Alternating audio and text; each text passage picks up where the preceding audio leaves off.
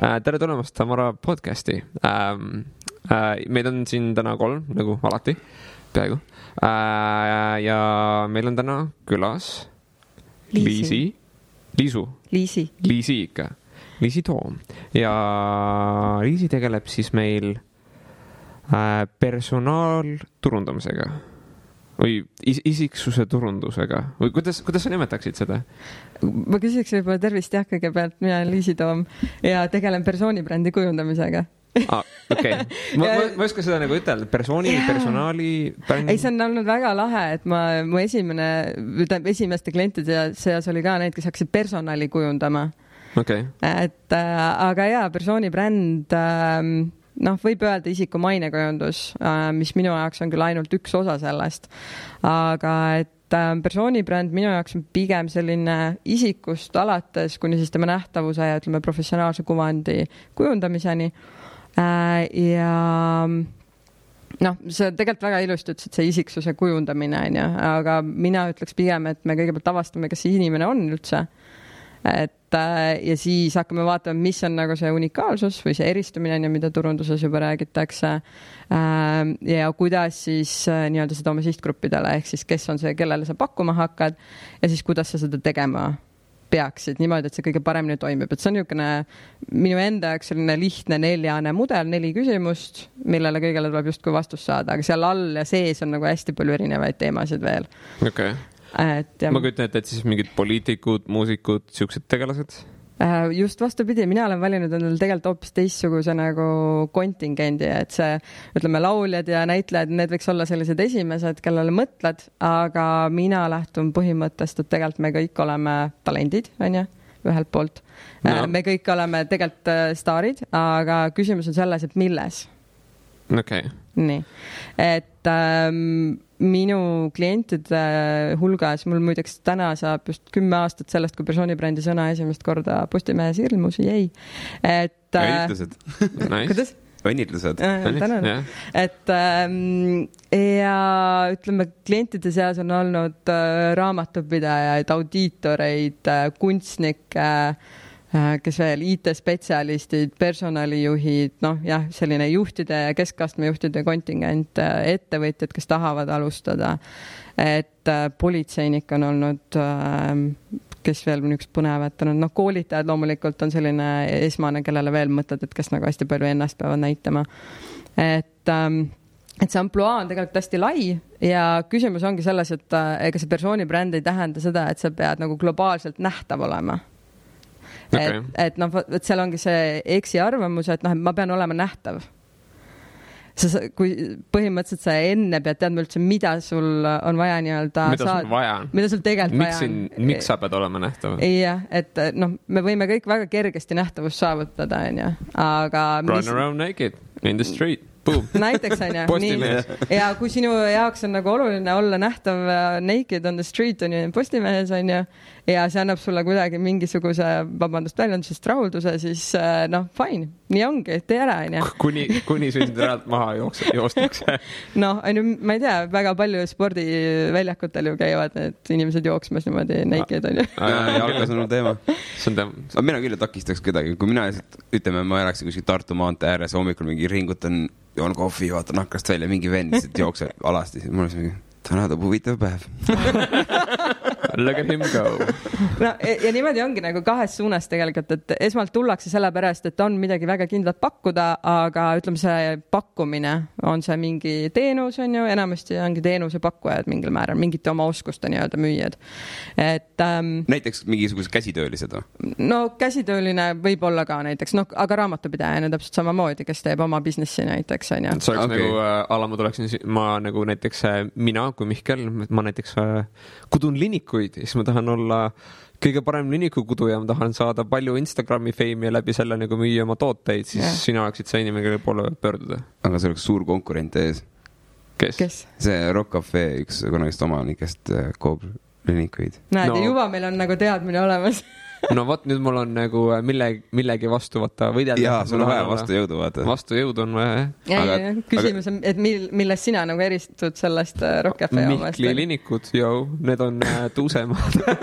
Need on mustad, standard on valge, aga need on mustad. Käisin muusika- ja teatriakadeemiast esinemas ja siis ma panin Instagramis otsingusse, et musician, et mis siis tuleb, et mis see tüpaaž on ja siis tuli niisugune palja ülakehaga six-packiga nagu violinist, et see on musiciani siis nagu kuvand sellel hetkel tekkis, aga topless viiuldaja põhimõtteliselt. Topless viiuldaja, et see on viis kuidas eristuda Instagramis. Jah. No nii. Lõpetame sellega. Mingid naised jälgiksid seda ja mingid tüübid. Et vahepeal see, et meetod, kuidas nii-öelda selle nähtavuse saad, et oma sõnumid kuhugi viia, ongi sinu nagu stiilile vastav, et sa pead leidma selle. Enamus inimestel, mis probleem on, kui sa müüd nagu oma nime pakud linikutega, sa võib-olla keskendud rohkem linikule, et see linik on kuidagi eriline, mitte just see, et sina seal oled eriline, kui sa ei taha nagu enda nime sinna taha panna. Okei, see make ib sense'i. Et sa mitte, pigem sa oled inimene, kes aitab edendada inimesi, kes ei paku mitte toodet, mis on nagu füüsiline objekt, vaid pigem teenust. Et ta oleks nagu usaldusväärne ja nagu näidata kuidagi teda heas valguses. Võib-olla see, aga kunstinäide on see, et mul on olnud kunstnikke, kellel on väga konkreetne toode, ja kes tuleb... Nimesi võib mainida või? Ma parem ei maini. Okay. Et jah, et tal oli väga konkreetne toode, ehk siis mingisuguse tehted ja tema probleem oli tegelikult ka selles, et esiteks hakkas mingist veebilehest, tüüpiline, et siin on küllalt neid, kes pakuvad justkui persoonibrändi kujundamist, tegelikult pakuvad veebilehe tegelemist justkui sellena. Okay. Aga milles nagu siis probleem oligi see, et ta on väga hea tegija, ta on nagu Eestis üks parimaid selle konkreetse niši tegijaid, tal on nagu selline taust ja haridus välismaalt, mida Eestis kellelgi ei ole. Aga et kuidas siis jõuda rohkemate inimesteni, kuidas müüa, et saaks hakata tegema kunsti, mitte müüa tooteid. Saad aru? Et seal on nagu see vahe, et kunstnik tahab luua midagi uut. Et ta ei taha nagu keskenduda sellele, et ta teeb mingid stampmass tooted, mis lähevad hästi, mis müüvad hästi võib-olla. Et raha tuleb mingist konkreetsest asjast. Väga tuttav teema. See on see sama võib-olla nende klientide teema, mis me rääkisime, et mõnda asja tuleb müüa lihtsalt sellepärast, et leib nagu ära saada kuu jooksul. Leib oleks laual. Ja täpselt on, et seda on kerge müüa, see nagu müüb ise ennast mõnes mõttes. Ja sul on vaja seda teha selleks, et sa saaksid teha midagi, mis sulle rohkem meeldib, näiteks mingite hobidega tegeleda. Minu nagu püüe on see, et viia need asjad kõik kokku ja panna selle strateegiasse selle inimese enda elu ja karjääri jaoks. Ja kas sa ütleksid siis, et sa oled pigem karjäärinõustaja? See on üks osa, ma olen tegelikult sealhulgas psühholoog, strateeg, turundaja, hingehoidja. Õlg, millel nutta. Jaa, mul on täitsa taskurätid olemas kontoris, need pabertaskurätid, aga küsimus lähebki seal, et tuleb sisse. Sorry, mul tekkis pilt, sul on iga kliendi nimeline taskurett olemas, kohe võtta nagu niisugune vana. See on mõte. Inus rätik. Või siis sul on laua peal, keegi hakkab võtta sul laua peal see kast, see on olemas. See pigem on see teine variant nagu toimib. Aga ei, kõik nad ei nuta, vähemalt mitte lõpus. Võib-olla alguses. Jaa, sest vahepeal on suht masendav see, ütleme, ettevõtlus ja juhtimine ja ütleme oma asja ajamine ja keegi ei mõista ja mida ekspert sa oled, sa ise oled teemasse nii sisse läinud, siis on väga keeruline teistele aru saada, et mida sa teed ja milleks seda vaja on, miks nii põhjalikult üldse mingit asja peab tegema. Siin on see, et siin on sinu enda persoonibrändi loomine. Et kui sa tahad seda edukalt müüa, siis sa pead suutma selle nagu võimalikult kiirelt ja lihtsalt teha nagu ka keskmisele jukule selgeks. Et see peab olema nagu nii kergesti tarbitav nagu lause või informatsioon. Et siin tuleb juba uued teemad, et tegelikult see ei ole alati niimoodi, sa ei pea tegelikult seda tegema, sellepärast, et kõik ei ole sinu sihtgrupid. No seda küll, jah. Et see sama persoonibränd ongi väga keeruline võib-olla mõista, sellepärast, et me ei taha kõik inimesi endale kliendiks. Aga sa ütlesid, et tahad saada IT või et sul on vaata IT ja siis nii-öelda siuksed middle management inimesed on sinu kliendid enne. Jah, enamasti küll. Aga mis on siis see lause nagu või kuidas nad üldiselt sinuni jõuavad, mis see nagu süsteem siis on, et kuidas sa ennast nagu turundad? Mina olen turundanud ennast hästi palju blogi kaudu tegelikult. Okay. Ma alustasin juba blogimist mingi 10 aastat tagasi.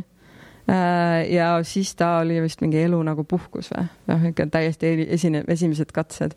Selline elustiili värk on ja siis minu arust ei olnudki blogisid väga olemas. Aga mind ajas jube vihale, et ma pean mingi kindla kellaaja järgi kuskil tööl käima, on ju. Ma tahtsin teha oma tempo järgi, et mul on alati vabadus valida, kuna ma lähen oma puhkusel, mis praegu kõlab hästi tavaline, on ju. 10 aastat tagasi see ei olnud päris niimoodi. Ja ma töötasin siis ka Eesti Rahva Muuseumis, mis ei ole kindlasti see asutus, kus sa mõtled asukoha vabadusel on ju 10 aastat tagasi. Ja mind see nagu tohutult häiris, et mulle nagu meeldis väga palju erinevaid asju teha. Ja siis ma hakkasin sellest kuidagi blogima, mingi Belgias, ma mäletan, oli mingil reisil veel. Põhimõtteliselt kirusid oma elu taga?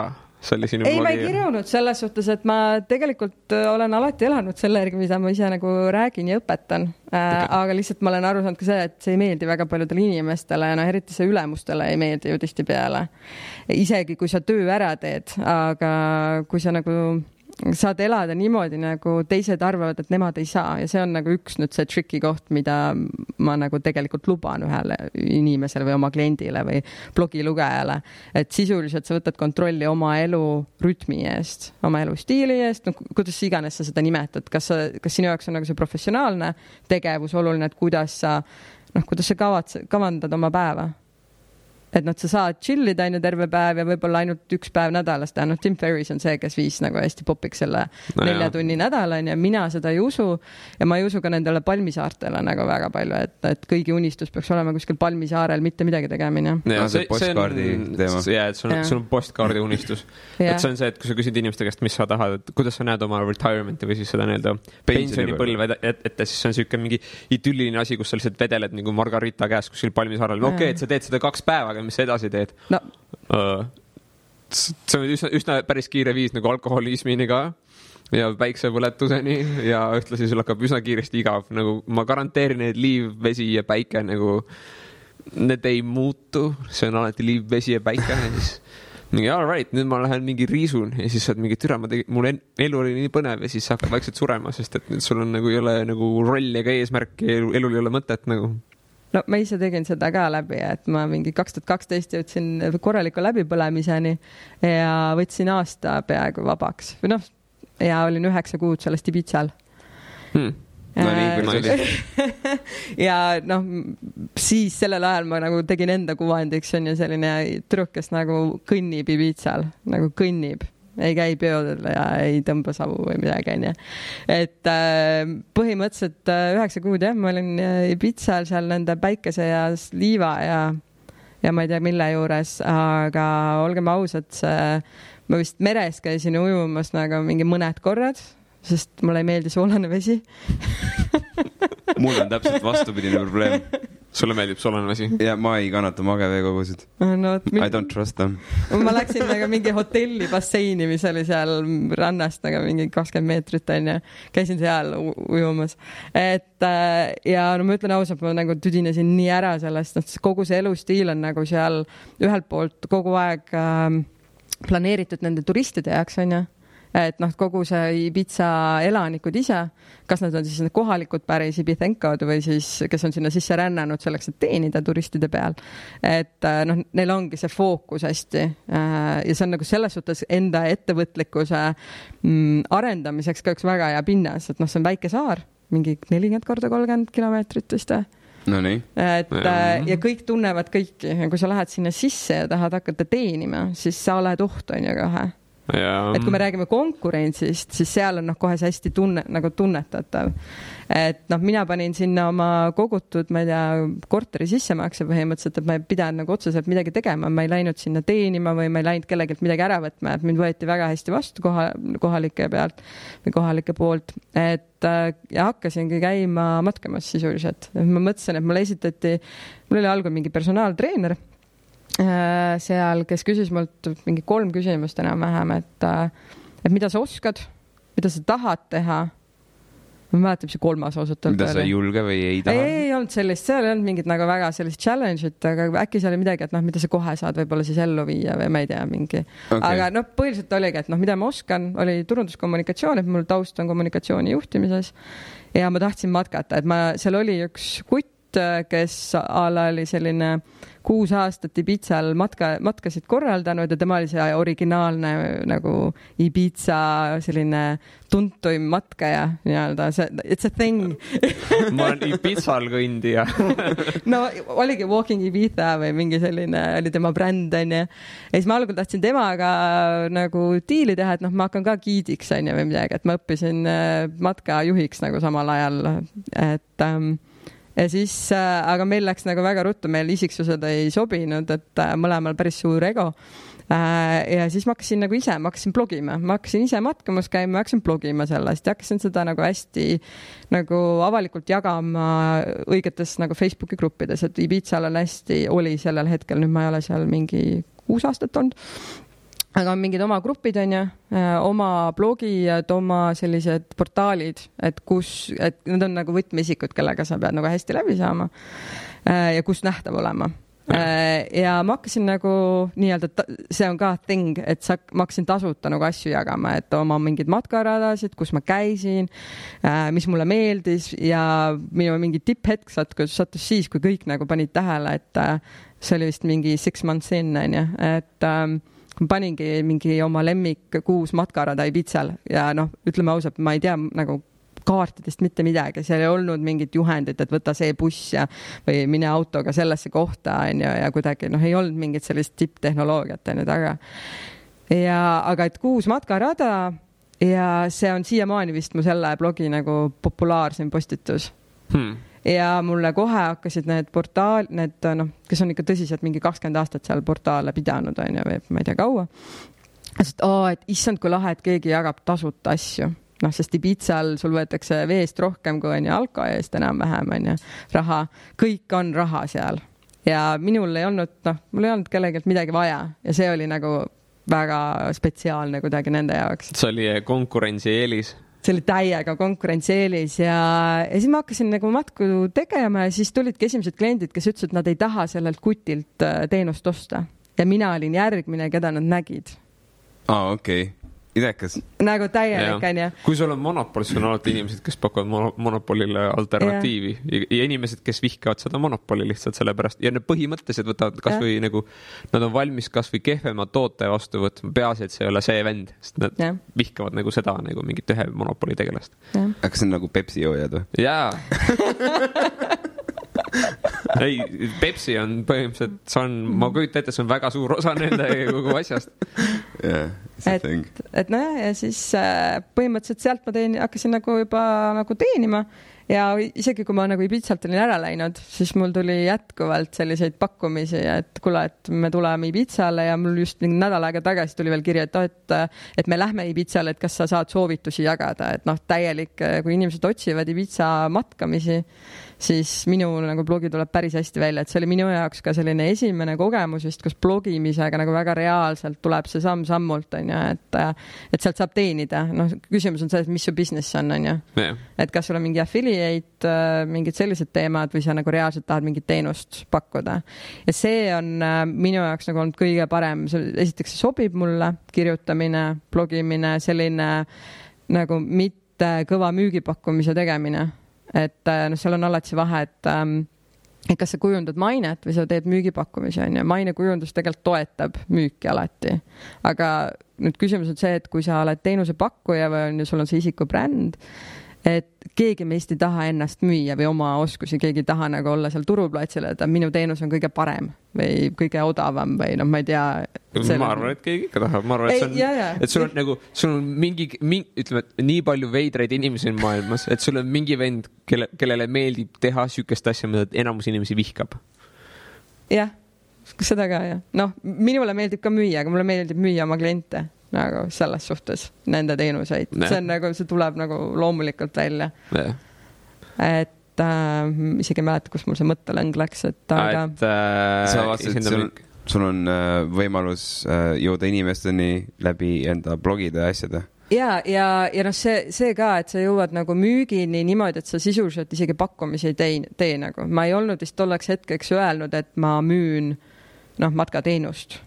Ma lihtsalt matkasin. Okay. Aga sa lõpuks siis hakkasid müüma seda matkateenust? Ja, kui küsiti nagu selles suhtes, et ma otseselt ei pingutanud selle nimel nagu absoluutselt. Aga ütleme, cool. Tuleme siis näiteks tänapäeva kontekst, et nüüd on nagu persoonibrand. Mis on näiteks, kui sa kasutad ka blogi, mis on sinu näiteks kõige populaarsemad artiklid või mis on nagu need asjad, mis saavad kõige rohkem nagu, mis töötad kõige paremini magnetina sinu jaoks? Mis on need asjad, mis on inimeste suurimad küsimused? Tead enamasti tullakse mingit, ma ei tea, üks, mis hästi palju on nagu tõmmanud praegu, on enesetakistus üldse, mis on nagu psühholoogiline teema. Enesetakistus? Ja, et mis juhtub, on see, et kui sa näiteks ettevõtlusega tahad alustada ja mõtled, et hullult tahaks alustada, aga lükkad kogu aeg edasi. No.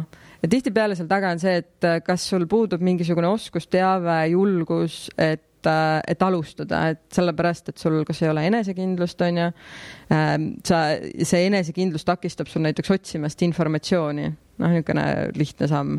Okay. Ja siis sa nagu leiad muid vabandusi, et mitte teha mingit asja. Hakkad iseendale valetama. Hakkad iseendale valetama või nagu, sa isegi ei valeta, sest sa nagu leiad endale, ma ei tea, kõige parem näide on võib-olla lihtsamaga, et sul on homme mingisugune oluline kliendi kohtumine, sa peaksid täna valmistuma selle jaoks nagu mingid research'i tegema, mingeid, ma ei tea, mock-up'e tegema, mis iganes on.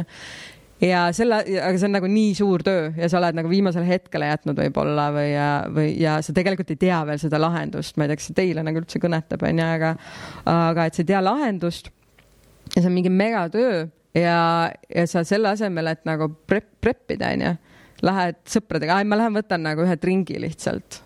Et võib-olla et ma pärast... Äkki tuleb ka inspiratsioon. Äkki tuleb inspiratsioon, ja, et kuskilt vaim tuleb peale. See siit ei teate kunagi. Täpselt. Mina vaidleks vastu ja see on täiesti haige. See muster on nagu tuttav kuidagi, aga paar korda on olnud intsidendid, kus see laheneb just tänu sellele, et pingsalt ei keskendu sellele probleemile. Üldiselt, nagu mida sa kirjeldad praegu, on mingisuguse keerulise probleemi lahendamise tähtaeg on kukkumas. Ja siis see sama situatsioon, mõned asjad lahenevad iseenesest, aga mõned asjad vajavad kuidagi nagu kõrvale astumist. Siis see töötab, aga see on ohtlik teekond, seda protsessi ei tohi usaldada, see ei ole nagu selline asi, mis nagu alati toimib. Ja, aga küsimus on siin veel see, et see võib toimida, aga teine küsimus on see, et sa võiksid palju paremaks seda teha, et siin tuleb juurde nüüd see spordipsühholoogia, selline performance nagu coaching või et jah, sul tuleb see hea idee isegi, mina tean ka, et mul on see viimane hetk on nagu parim hetk üldse ja ma juba olen aastatega ennast nii ära treeninud, et ma ei muretse. Ma tean, et võib-olla sellel kellaajal mul lihtsalt ei ole enam muud varianti, mul on nii palju aega ja ma tean, et ma teen selle ära. Ja selle aja jooksul on lihtsalt see juhtub. Ja, see ühel või teisel moel see juhtub. Ja, mingi kirjanik on ka öelnud, et inspiratsioon, et kuidas on, et mul ei tule see quote meelde, aga sisuliselt, et mul tuleb inspiratsioon iga hommik kell 9, on ju. See oli Hemingway vist oli. Keegi teine oli, aga ma arvan, et nad vahetavad neid nimesid, kes nagu ütlevad täpselt. Vali, kes sulle meeldib. Ja, et millal kas sa kirjutad ka ainult siis, kui see on inspiratsioon? Sest jah, see on iga tööpäeva 9-5. Umbes niimoodi. Aga küsimus ongi see, et kui palju paremini sa tegelikult saaks, kui sa nagu tõesti prepiksid. Et jah, see idee võib tulla, aga kui sa teed näiteks, ma ei tea, hommikul kella 8-9 on sul presentation ja sa ise oled mingi mustade silmadega ja tegelikult juba ära kukkumas, et ootad seda hetke, kui kell nagu kukub ja sa saad lihtsalt magama visata. Et see võiks olla palju parem. Jälle me võime siin nagu tegeleda sellega ka, et see soorituskultuur üldse meil, aga sisuliselt see takistus hakkab sealt pihta. Ja ma mäletan, kui ma selle postituse tegin, siis selle peale tulid hästi paljud ettevõtjad ja ütleme just eksperdid, spetsialistid, kes neil on see pinge mõnes mõttes nii suur, et nad teavad juba nii palju valdkonnast, et nad teavad, et nad kõik ei tea ja siis eriti veel eneseesitlus on kõige raskem. Et siis... Nad ei oska nagu esitleda oma informatsiooni, mis nad on nad ei oska, sest vaata, see on see, et kui sul on nii palju infot, mida sa tahad edasi anda, siis sul on vaja kedagi, kes aitaks nagu fokusseerida seda ja välja timmida see, mis on kõige olulisem. Täpselt, on ju? Mõistan. Aga see on, tulles korraks tagasi selle nagu protsessi juurde, ütleme, et kui sul on keeruline, selles, et mis on nagu, kuidas mina lahendan seda olukord, kui mul on hästi keeruline probleem vaja lahendada, ma peangi välja mõtlema, kuidas turundada midagi või ma pean välja mõtlema, nagu, kuidas mingisugune ärimudel efektiivsemalt lahendada, mis iganes. Siis üldiselt, kui on see probleem, siis vaatan, kuidas on keegi teine varem selle probleemi lahendanud. Et ma nagu vaatan nagu näited, kui ütleme, et mul on nagu 0 ideed endal praegu ja see on keeruline probleem, siis ma kõigepealt vaatan, kuidas on keegi teine seda varem lahendanud. Okei, kuidas on keegi teine lahendanud mingit sarnast nagu probleemi, aga teises kontekstis. Et sa võid turundada, ma ei tea, oma aluspesu samamoodi nagu sa turundad nagu mingit muusikut. Et nagu siin on nagu sa võid nagu võtta täiesti uue mudeli tegemaks nagu teisest tööstusest täiesti lahendamaks seda sama probleemi. Et kas see, saa neid koos turundada. Ja, et kas see on nagu oleks potentsiaalselt, kas sa näed nagu viisi, kuidas see töötaks paremini uues mudelis, et sa saad võtta teistest nagu turgudelt või teistest nagu tööstustest nagu lahendusi uue nagu tööstuse jaoks ja vaadata, kas see töötab, et sa saad jooksutada väikse simulatsiooni läbi. Ja siis sa saad nagu kombineerida ideid ja sealt hakkab vaikselt juba midagi jooksma alati, et seal on juba see inspiratsioon olemas, et kui esialgu mingi asi tundub väga keeruline, siis kui sa näed, et mingid inimesed on seda palju lahendanud, siis on mingi, okei, see ei ole üldse nii keeruline, sest nii paljud inimesed on suutnud seda lahendada nii palju erinevat pidi juba ja siis sa saad neid ideesid kombineerida, sa saad nendega mängida, sa saad neid lammutada, sa võid tulla millegi täiesti uue peale, vaata, et kõik on ülisitasti seda teinud, ilmselgelt see teine lahendus on parem ja sa teed seda ja see töötab. Et see on tihtipeale lihtsalt väike research, sa paned selle kirja ja siis, kui see on mingi hästi raske vaata asi, et on suuremahuline, siis ma nimetan seda veits fordimiseks, et sa võtad nagu auto, võtad osadeks ja siis sa paned nagu, et ühe osa tegemiseks peab see asi töötama ja see osa töötama, et sa jaotad selle nagu suure ülesande väikesteks nagu detailideks ja hakkad neid detailseid järjest nagu lahendama lihtsalt. Ja sa jõuad selle nagu suure probleemiga selle nagu väikeste detailide koos meil nagu ära lahendatud. Et see on nagu see protsess, mis töötab minu jaoks. See ei pruugi töötada kõigi jaoks. Ma tean, mingid vennad lihtsalt istuvad maha, hakkavad kirjutama ja tulebki ja nad lihtsalt nagu voolevad selle välja ja siis nad itereerivad oma teksti mingi 80 korda, kuni see on nagu mingi detailplaneering või midagi sihukest, aga mul on tihtipeale mingi 2 drafti and then it's done. Nagu enamus on nagu sellest protsessist on nagu lihtsalt mõistumine, mõtlemine ja mingi lihtsalt informatsiooni nagu töötlemine. No, see, mis sa räägid, on ju sinu enda professiooni kohta ühelt poolt, et seal on sees nii üldine, et kuidas turundamine on tegelikult ükskõik mis, kas on inimesele, tootele ja riigile, baas on tegelikult kõik sama, et lihtsalt sa saadki inspiratsiooni kuskilt mingitest teistest lahendustest. Teine asi, mis sa rääkisid väga ilusti, oli see, kuidas eesmärgid tuleb väikesteks tükkideks teha, nii ka nagu oma need ideed, et sa ei saa kohe terviklahendust võib-olla pakkuda, sa hakkad nagu väikeste asjadega tegema ja sealt nagu ehitub see suur plaan välja tegelikult. Nüüd kõik kliendid või ütleme kõik eksperdid oma valdkonnas ilmselt suudavad väga lihtsalt oma neid probleeme lahendada või neil on need strateegiad, kuidas, ma ei tea, heegeldajal, kuidas siis heegeldada, kui ta, ma ei tea, ühte mustri osa ei tea, ta leiab kuskilt, ta teab, kust otsida seda. Nüüd pane ennast teise nii-öelda kontekst, et sa pead midagi muud tegema. Ehk siis nende jaoks nüüd see turundus on just kui see muu asi. Meie jaoks on turunduse ja kujundusega võib-olla tegelemine üsna lihtne või vähemalt arusaamine, et kuidas või kellelt mida küsida, tellida või et mida silmas pidada. Et tegelikult see on hästi lihtne asi. Aga maailma parim silmaoperatsiooni tegija ei pruugi neid asju teada. Esiteks ta ei näe, isegi kui ta näeb, miks ta peab seda tegema, siis ta ei näe nagu põhjust, miks ma ei pean seda nagu tegema. Samas meie kui turundajad, meie võib-olla tunneme, et hei, see on lihtne vaata meie jaoks, aga mingi inimene, kes teebki silmaoperatsioone, siis ma ei tea küll, kuidas silmaoperatsioon on, mingi lõikan silma lahti, vaata, mis värk on, kombid, õmblen selle siit. Võtan üleliikme välja. Ma ei tea, nüüd on vist korras näed, okei, pärtsus. Et nagu ma ei teaks, mida teha, ma isegi ei teaks, kuidas alustada, aga see on tihtipeale ka reaalsus inimestega, kes vaatavad nagu turundust nagu kõrvalt, et nagu kuidas see asi käib. No ja siis ongi selles suhtes, et enamasti inimesed tulevad, et ma tahan Facebooki lehte, kodulehte, ma ei tea, Instagrami, nüüd on ju podcastid, popid on ju. Ma ei tea, kas on või? No vaikselt on, vähemalt minu ajaks on. Aga et kõik need asjad tulevad, et ma pean nagu igal pool olema. On see nagu probleem inimestega, kes ei ole turundusega nii-öelda seotud. Ja alates sellest, et päris palju on neid kliente, kes on... Nad arvavad, et nad peavad igal peal olema. Thanks. Et tulevad ka sellega, et nad ei saa näiteks veebitegijast aru enam. Et mõne kliendiga on olnud see, et ma olen tellinud veebilehe, aga ma ei saa oma arendajast nagu aru, et mida ta teeb mulle. Ma ei oska nagu... mul on idee peas, mida ma tahan, aga see arendaja ei tee ära.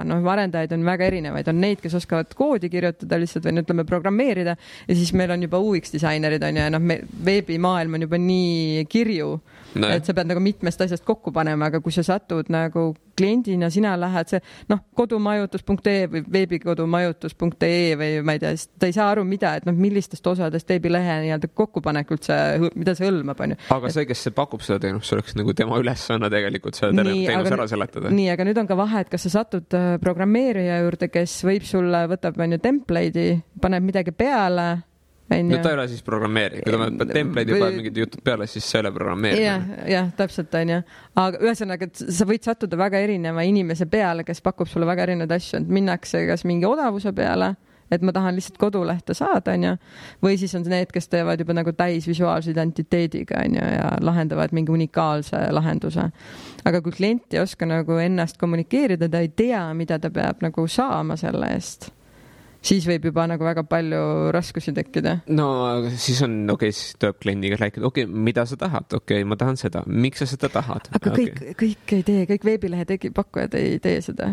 Nagu praegu kogu küsimus on selle ümber, et on inimene, kellel on see probleem ja ta ei tea, kuhu pöörduda, ta ei saa seda informatsiooni, tal ei ligipääsu, tal ei ole teadmisi. Siis peab keegi talle see turunduse nii-öelda baasprintsipiilid Bingo! aga seal istub üks. Ei, ja ongi, et mina olen vahepeal see vahendaja, kelle käes on nii kujundaja, veebitegija, ma ei tea, mõned teised, et mina ju ise ei tee neid asju kõiki. Et ma võin mingi lihtsa WordPressi nagu peale panna, aga see ei ole see. Ja ma näen ka seda, et see on kvaliteedi küsimus. Ma saan aru, et ma räägin inimestega, kes ei tee crap'i tööd, aga on inimesi, kes teevad crap'i tööd ja pakuvad, mida iganes klient on valmis vastu võtma. Küsimus on alati, et mis see kvaliteet on ju ka, et me võime siin ka diskuteerida pikalt selle üle, et on küllalt olnud seda, et ma saan kujundajalt töö, mis mulle endale ei meeldi, aga ma igaks juhuks alati nagu küsin kliendilt üle, et oleneb kliendist, et kas minu otsustada nagu kõik asjad või on kliendi otsustada nagu ka mingid visuaalse identiteedi pooled, ja klient on jumala rahul. Ja siis sa oled nagu väga hädas, et see sama case on ja, et sa näed, et see ei ole hea asi, et see ei vasta sellele kriteeriumile, aga klient on rahul. Ja siis mul nagu alati koidab see, et ega inimene, kes ei ole turunduses, kes ei tea, kuidas see toimib, mis selle mõju võib olla, ei saagi aru, kas see töö, ta näeb nagu ilus välja. On pilt ja minu pilt seal juures on ju ja ta on täpselt sellises olukorras, et ta on võimeline seda keelt kuulma ja mõistma nagu sellel tasemel, aga ta ei räägi seda keelt.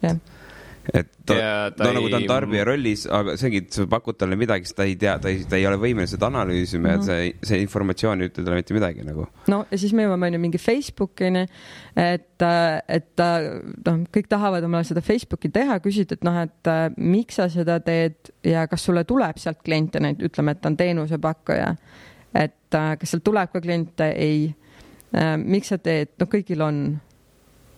Et see tundub meie jaoks nagu võib-olla hästi labane, aga see on see küsimus ja siis on, minu ülesanne ongi aru saada, et ühelt poolt me ei taha nagu tekitada sõltlasi oma klientidest, et mina pean hakkama haldama kõiki neid asju, et see ei ole minu töö, et hallata, ma ei tea, Facebooki lehte või veebilehte, et aga ma tahan et nad ise saaksid aru, kuidas nad saaksid automaatselt ennast turundada ilma minu või kellegi teise abita mõnes mõttes. See võib olla online turundus, aga suurem osa minu klientidest tegeleb sisuliselt offline turundusega.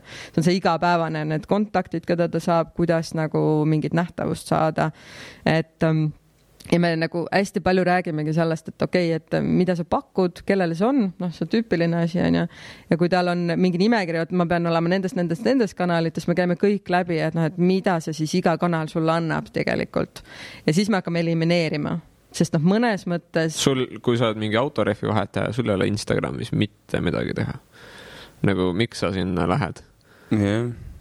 Kui sa tahad sinna advertisement'i lükata, siis sa saad seda Facebookis teha, lihtsalt lükata sinna ja sa ei pea nagu panema, sest Instagrami näiteks et Instagramis saada näiteks hullu mingi followeri, siis sa pead seda mängu mängima ikka väga aktiivselt ja sa pead pühendunud seda tegema ja see on oma ette töö. Sa võiksid ideaalis isegi nagu professionaali tegema seda, aga kui sinu valdkond ei ole lihtsalt Instagrami nagu valdkond, siis isegi professionaal ei tee sellega nagu sittagi ja sa ei saa sellest ka mitte midagi teha selleks, et see oleks tehtud, see on nagu täiesti mõttetu.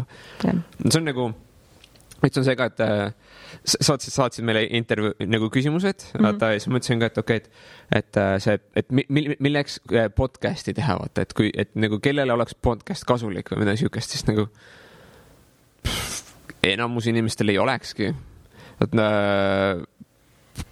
Meil ei ole isegi meil ei ole podcast kasumlik ja me teeme seda, sest et see on lõbus, aga ta annab nagu ta on kasumlik mingil määral, ta annab meile nagu kontakte ja ta annab meile huvitavaid uusi perspektiive ja me saame rääkida põnevate inimestega ja nii edasi, aga me teeme seda tegelikult sellepärast, sest meile meeldib rääkida inimestega ja see on parem, kui sõpradega kokku saada ennast täis juua. See on nagu palju produktiivsem tegevus.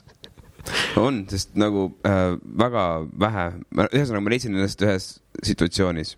Situatsioon oli järgmine. Me veetsime Mihkliga hästi palju aega koos, me lobisesime hästi palju nagu konstantselt, me rääkisime süvitsi asjadest, mitte pinna pealt, nagu me ei loopinud teineteise pihta lihtsalt mingi munni naljusid. Neid ka tuli ette.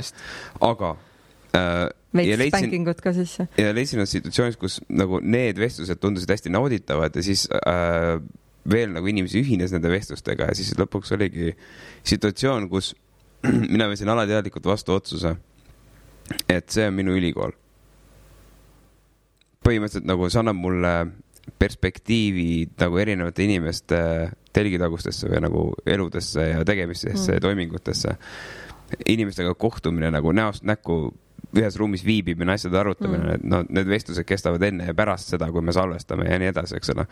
Et see on midagi väga unikaalset.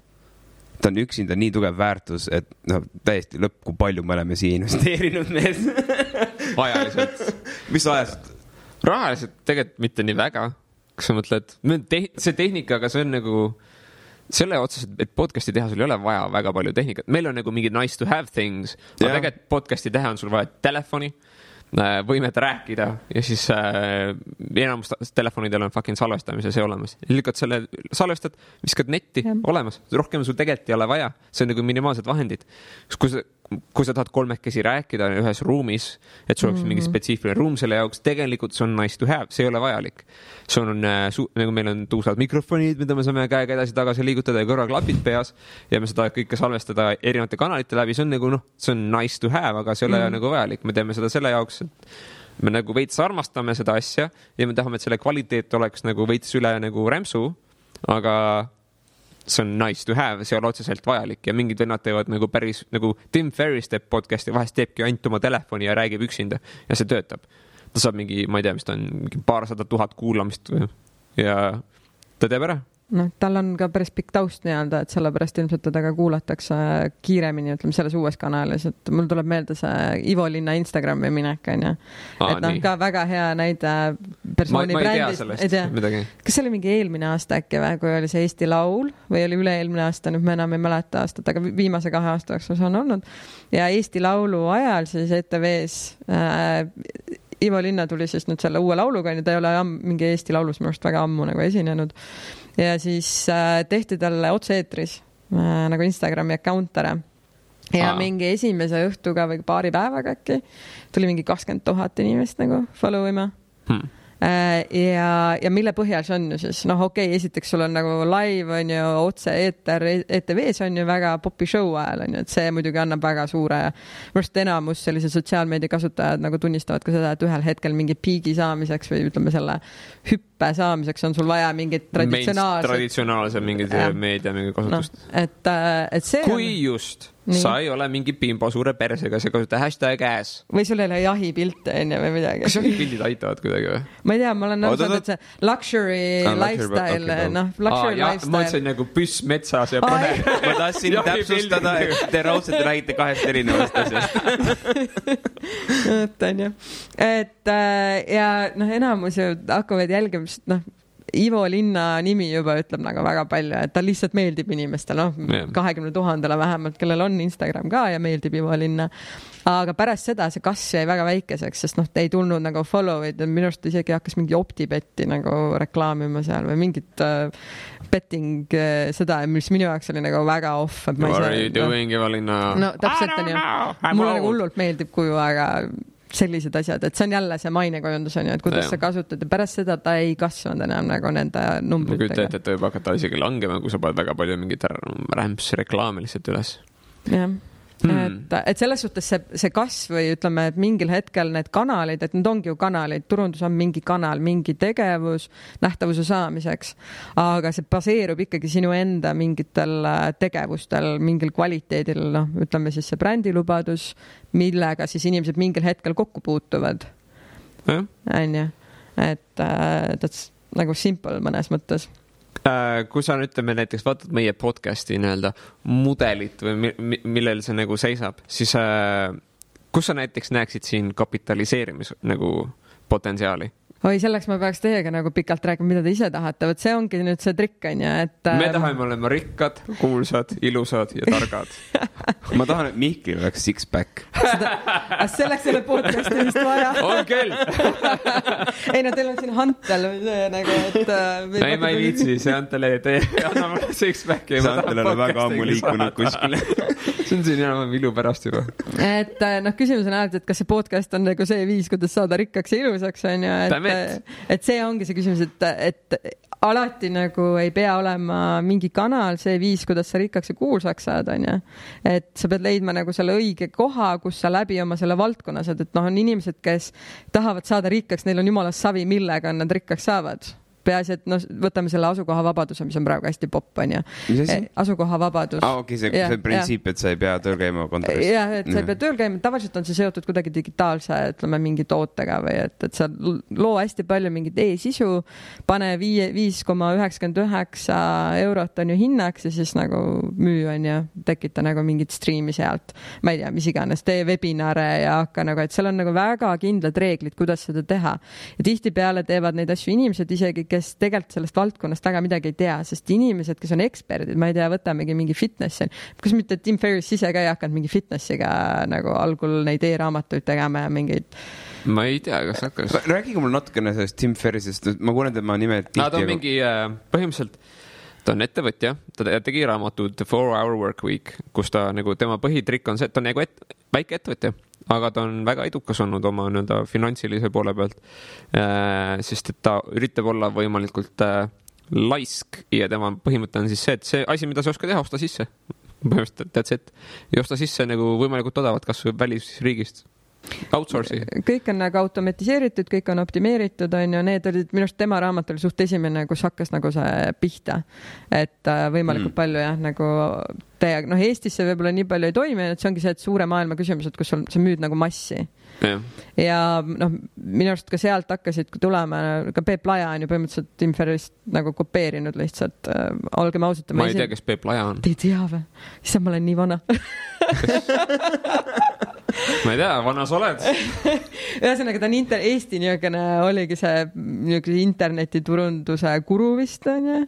Okay. Nagu, et otsige üles, näed, et ajad muutuvad, et ilmselt Peep Vain ei ütle ka enam midagi äkki. Ma olen Peep Vaini raamat kunagi lugenud. No võtan, tema oli kunagi tema nimi ja koolitamine käis nagu kokku, et kui me räägime selles viimases tüdrukuga selles podcastis ka nagu mainisid, et ideaalne on see, et kui sinu nimi võrdsustatakse mingi valdkonnaga, on ju.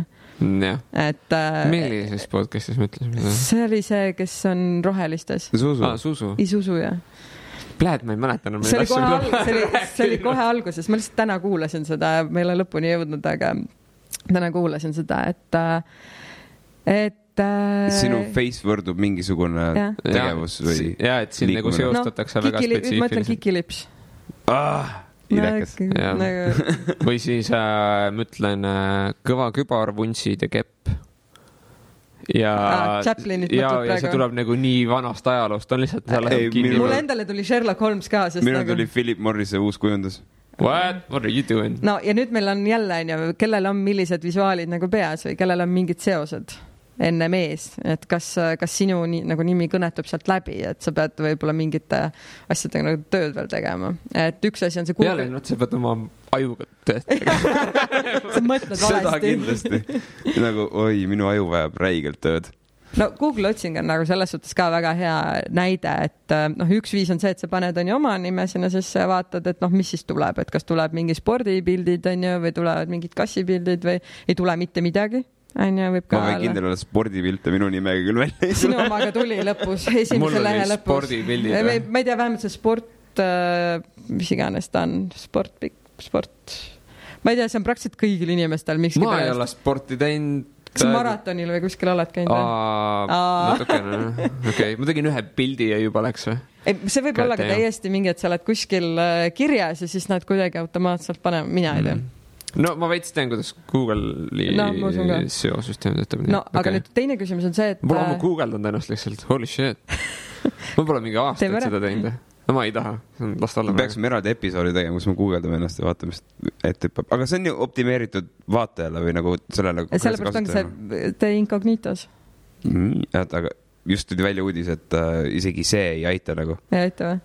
Nagu Google, isegi kui see oli sisse logit, et teab, kellele ta serveerib seda nagu. No lase kellegi teise. Incognitos...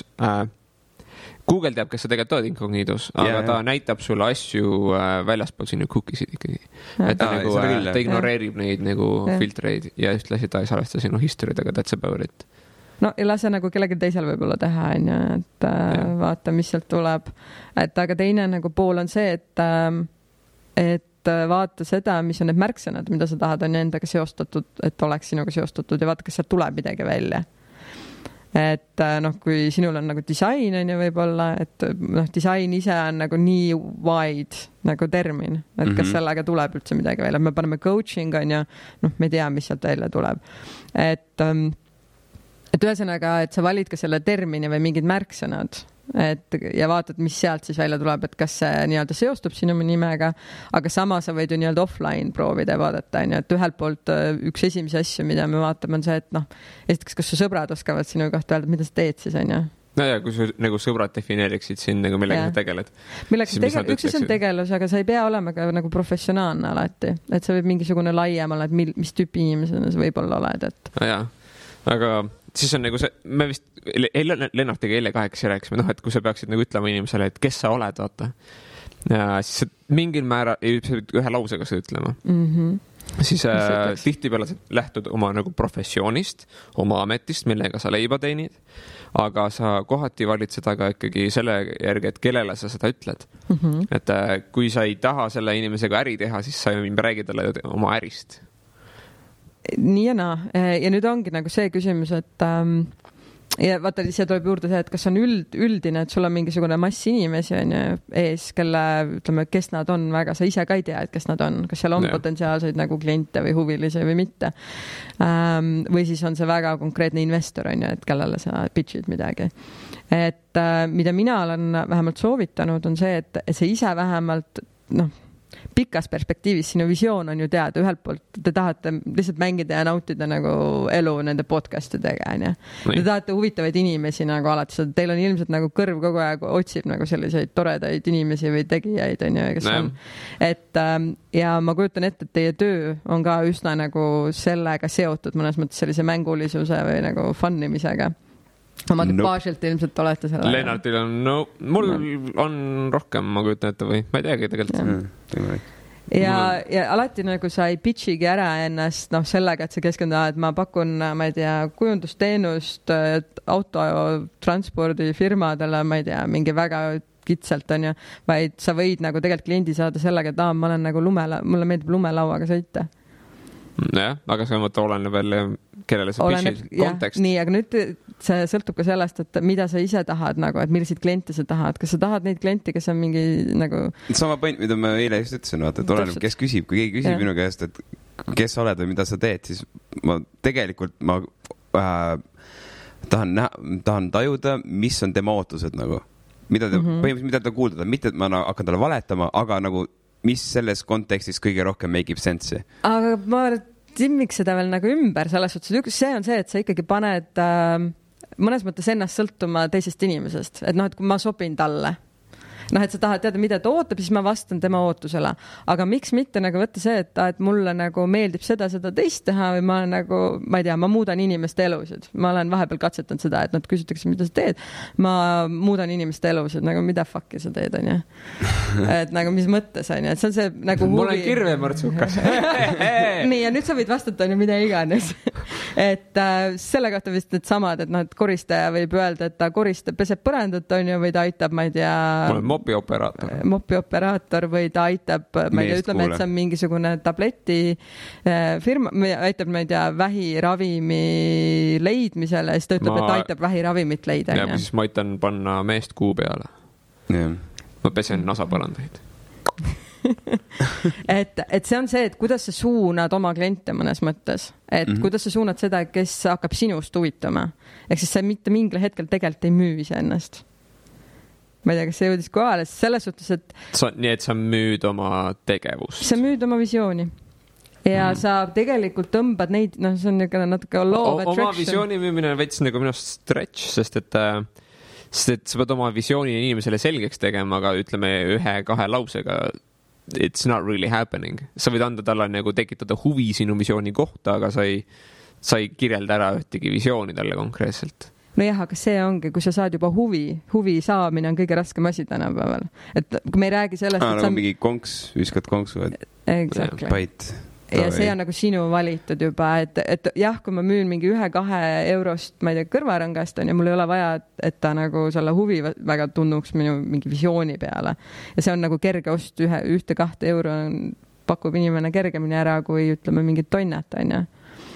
Mingisuguse kalli kunstiteosel, et selleks sa tahad ikka teada, et kes see kunstnik seal on, mis see nimi seal taga on, natuke taustalugu on ju, et miks ta sulle peaks meeldima nii-öelda. Et seda sa ei saagi 1 lausega, kas sa saad nagu huvi tekitada. Näiteks, Mihkel, kas sa teadsid, et keskmine kõrvarõngapaar maksab üle 50 euro? Mul on siin disainer kõrvarõngad, mis maksavad €1. Ma arvan, et sa peaksid oma naisele kingi viima. But they look ugly as fuck. No, täpselt mu käekujuga. Your hand is ugly. I don't want. Ma ei taha oma girlfriend'i rikkuda. Need inimesed, kelle ripuvad kõrvas nagu käelabad. Tisside peal läheb. That's terrible. Aga see on äriidee. Ma arvan, see on rikkaks. Nüüd sul on olemas. Nüüd pead võrdlemisi kärge tulema, muidu inimeste kõrvad venivad välja. Tootedisain. See on juba kellegi teise mure. Jep. See ei ole enam turundaja probleem. Kui sa juba ostad ära sellise toote, siis sa pead ka vastutama selle eest või mitte kasutama. Mis on turundamise eesmärk sinu arust? Turundamise eesmärk või? Jah.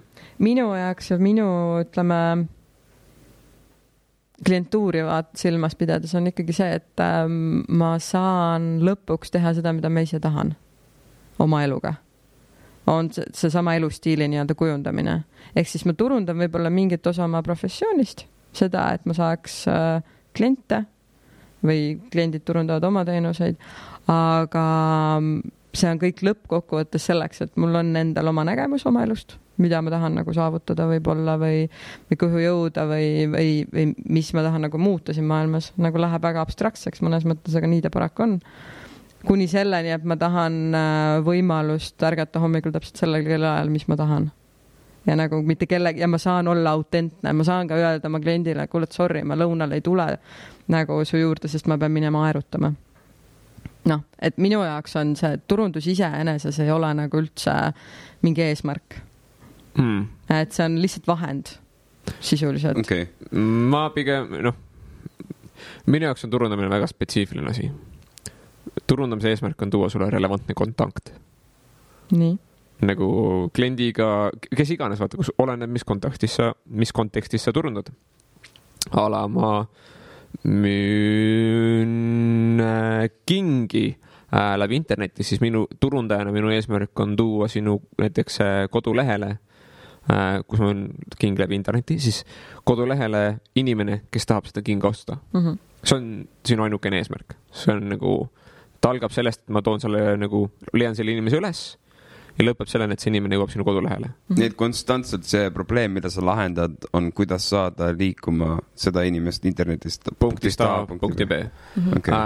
Sealt saab natukene laiendada, kui sa tahad. Sa võid et mingid inimesed, ma tahan, et kinga kujundus oleks veits selline, et ala, kui me tahame, sinu eesmärk on, et me tahame, et see king nüüd müüks suuremale audientsile, et ma tahan saada rikkaid inimesi kätte mingis X kontekstis, aga minu toode on Crocs, siis on mingi alright, siis sa pead veits, ma saan sulle ütelda, et mis see värk on, mis sa peaksid võib-olla muutma oma tootes, aga ma ei saa sulle seda toodet valmis disainida, sest see ei ole minu eksperdi ala, see ei ole nagu asi, milles ma suudan anda sulle nagu professionaalset nagu teenust. Kuldsed Crocsid. Ma võin tootmisega tegeleda. Ma disainin ära. Unicornidega. Ma arvan, nad on juba olemas ka. Raudselt on. Ma just tulin sind kõrval on mingi laatteil praegu siin Telliskivis. Praegu? Oli ennem. Praegu silmaga? Ei, seal sees. Okay. Poe tänaval nii-öelda. Siis oli juba unicornidega roosad tassid. Eestis tehtud. Tegelikult on. They will sell anything these days. Ei, selles suhtes sul on jumala õigus, et see on mingi eesmärk, on ju, et sa saavutad mingit eesmärki. Et turundusega, et sul kliendil on mingi soov ja sina lihtsalt selle turundusega valides õiged vahendid selle toote jaoks nagu aitad tal saada selle eesmärgi, mis iganes tal siis on. Kas on see mingid klikkide arv, mingisugune müüginumber, nii edasi. Nii. Inimese turundusega, see taandub ka ikkagi sellele, et tal on vaja ühel hetkel, ma ei tea, müüa X arv tunde, et ma ei tea, mis iganes siis võimaldada. On see tema palgasoov, on see tema mingisugune firma nii-öelda arendamine, et tal on vaja X arv tunde, X arv inimestega, on ju. Aga inimese puhul lihtsalt toode ei vaidle sulle vastu toode ise ei arenda ennast, on ju, või et inimene ise areneb kogu aeg seal sees. Et ma ei saa lihtsalt teha turundusplaani arvestamata sellega, et tal võib-olla elu muutub vahepeal. Ta arvab alguses, et tahab teha suurt, ma ei tea, uut konsultatsioonibusinessit, on ju, kus mingi 20+ inimesega ja siis ta poole protsessi peal, kui me oleme eesmärkidega ja juba hakkame väikseid turundusplaani tegema, siis me avastame seda, et fuck it, on ju, et see läheb kellu, ma peangi hakkama nagu rohkem töötajaid endale värbama, ma pean hakkama tegelema admin küsimustega, ma peangi rohkem aega kulutama turundusele ka ise kui juhina. Ja see, fuck, ma ei taha seda tegelikult. Mulle piisab sellest, kui mul on mingi üks assistent ja ma teen nagu selle töö ära. Ehk siis see elustiil nagu tuleb hästi inimesel sisse, kui ta nagu ise ennast turundab. Et me ikkagi, see, millest sina räägid, on tooteturundus. No inimese turundus on ka, et ütleme, et kui ma müün ise ennast, siis kellena ma ennast müün, ma olen näiteks linnikukuduja, siis ma tahan saada nagu neid kontakte, kes ostaksid minu linnikut. Ja see on nagu relevantne nagu selles momendis. Täpselt see sõna, mis ütleb praegu selles momendis ongi see õige ja me teemegi kõike seda nagu mingites hetkedes. Aga kui sa võtad nagu aasta ringi, et võib-olla sa ühel hetkel ei taha enam linnikuid nii-öelda müüa või sa tahad hakata teistsuguseid linnikuid tegema või sa mõtled, et sa tahaksid, ma ei tea, neid kallimalt hakata müüma. Nii. Et kõik need asjad nagu toovad uue nüansi sisse. Ja siis sa pead kas ise rohkem millegagi pingutama, on ju, sa pead ise midagi juurde õppima, ise ennast arendama, et kuidas ma seda keerulisemat linikut näiteks tegema hakkan, ehk siis eneseareng on kogu aeg seal olemas. Et seni, kuni on inimene seotud, siis lisaks sellele, et sa tegeled toote, ma ei tea, arendamisega, pakendamisega, see inimene, kes seal taga on, kes seda nagu juhib, on alati seotud oma mingite hinnangute, ootustega, hirmudega, et sealt tuleb see psühholoogia sisse. Okay. Et mina ei võta seda puhta turundusena, et see ongi võib-olla see hästi suur eristus, et ma arvan, et enamus inimesi, kes või ega inimeste mainekujundus ei ole midagi uut, et meil iga turundusagentuur võib võtta sul, nagu sa ütlesid, alustasid sellega, et on poliitik, tal on eesmärk, tal on vaja saada hääli. Teeme ilusa pildi, paneme veebi üles, 10 blogipostitust, Facebook ads, ma ei tea, mis iganes seal on ja teeme selle süsteemi ära. Õue paar plakatid näiteks. Ja unicornid paneme ka kuhugi igaks juhuks. Aga mina vaatan seda inimest nagu, miks ta üldse tahab sinna poliitikasse minna? Okay. Et mul on neid inimesi olnud, kes nagu mõtlevad, et 4 aasta pärast võiks nagu kuskil seal poliitikas ka hakata midagi tegema. Väga kiiresti, ütleme, et miks sa siis tahad seda teha? Okei, ma tahan nagu selle eest seista. Või et ma tahan, ma ei tea, poliitilist kultuuri muutma hakata. Ma ütlesin, aga esiteks, kas sa arvad, et poliitilise kultuuri muutmine käib sul üle jõu? Kas sa oled valmis? Ma ei ütle kunagi, et sul ei ole võimalik seda teha, sest alati on, maailma muutid ju on, visionäärid. Aga kas sa oled valmis panustama järgmised, ma ei tea, 10 aastat sellele, et sa tahad tegeleda sellega, et nagu muuta inimeste arvamust poliitikutest? Kas sa nagu tegelikult ka tahad seda teha? On üks asi, ütleme siis, ta tahab mingit asja, teil oli siin roheliste eest seisti, et kas sa tahad selle valdkonnaga tegeleda ja kas poliitika on sinu jaoks õige lahendus? Jah. Et kas sa saad äkki seda nagu palju kergemini, ma ei tea, asutades mingi MTÜ, tehes mingeid projekte või mingi, mis iganes muu lahendus, ma ei tea, Kickstarterisse või sinna, panna mingi projekt ülesse. Ehk siis need on ka, et need on inimese otsused enne, kui ta hakkab enda mingit sõnumit turundama, mis on tema enda identiteedi peal hästi tihti.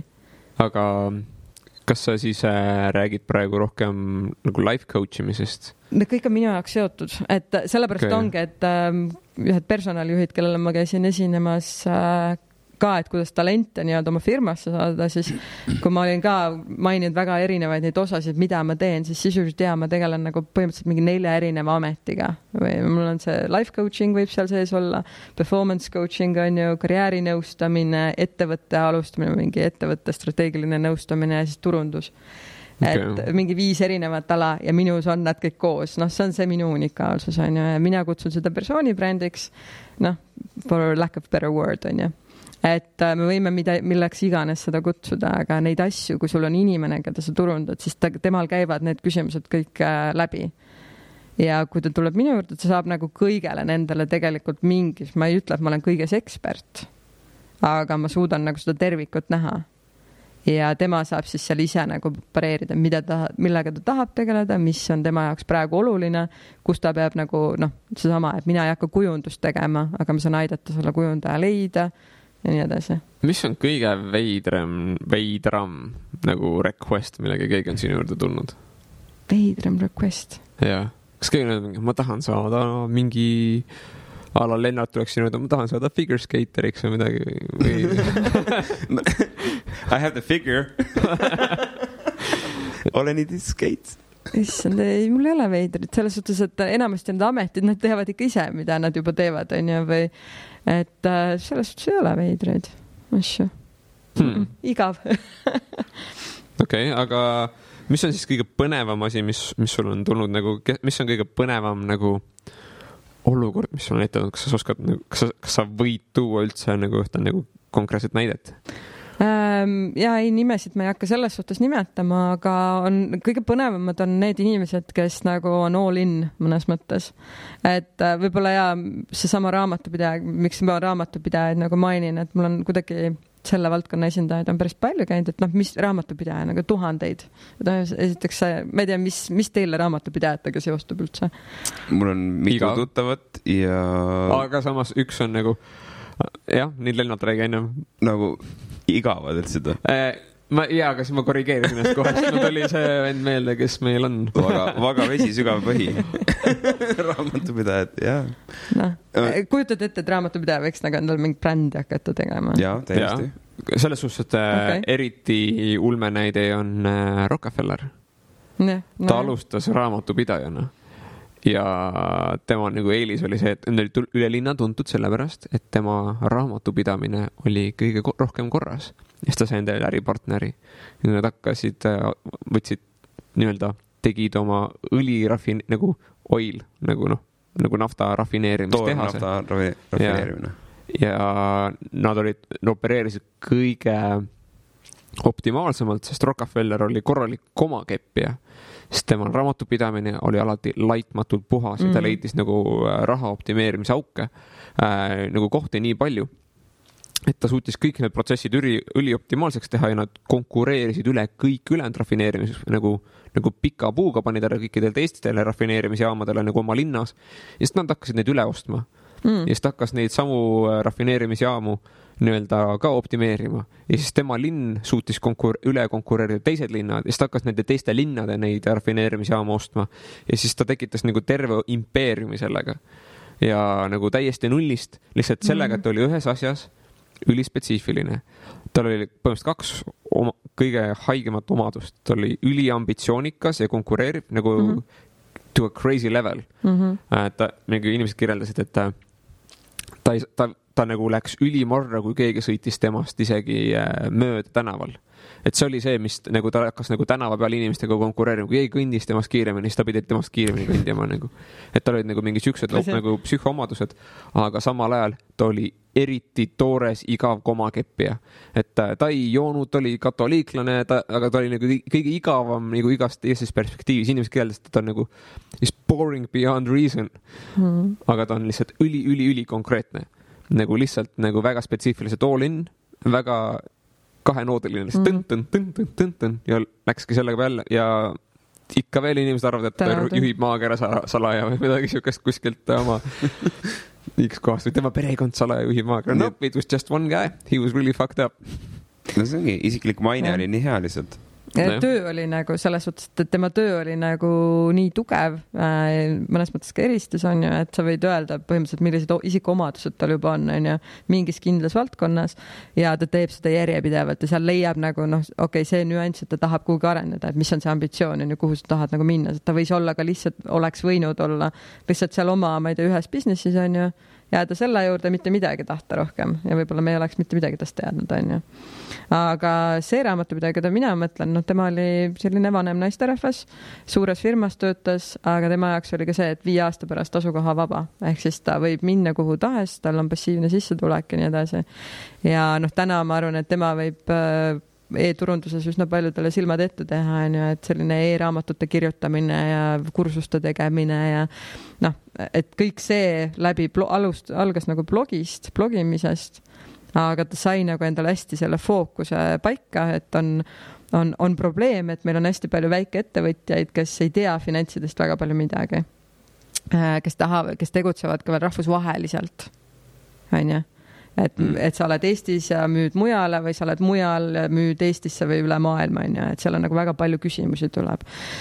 Pluss kõik need Airbnb-d ja asjad, mis tänapäeval need võimalused on nagu teenida sellise digitaalse maailmaga.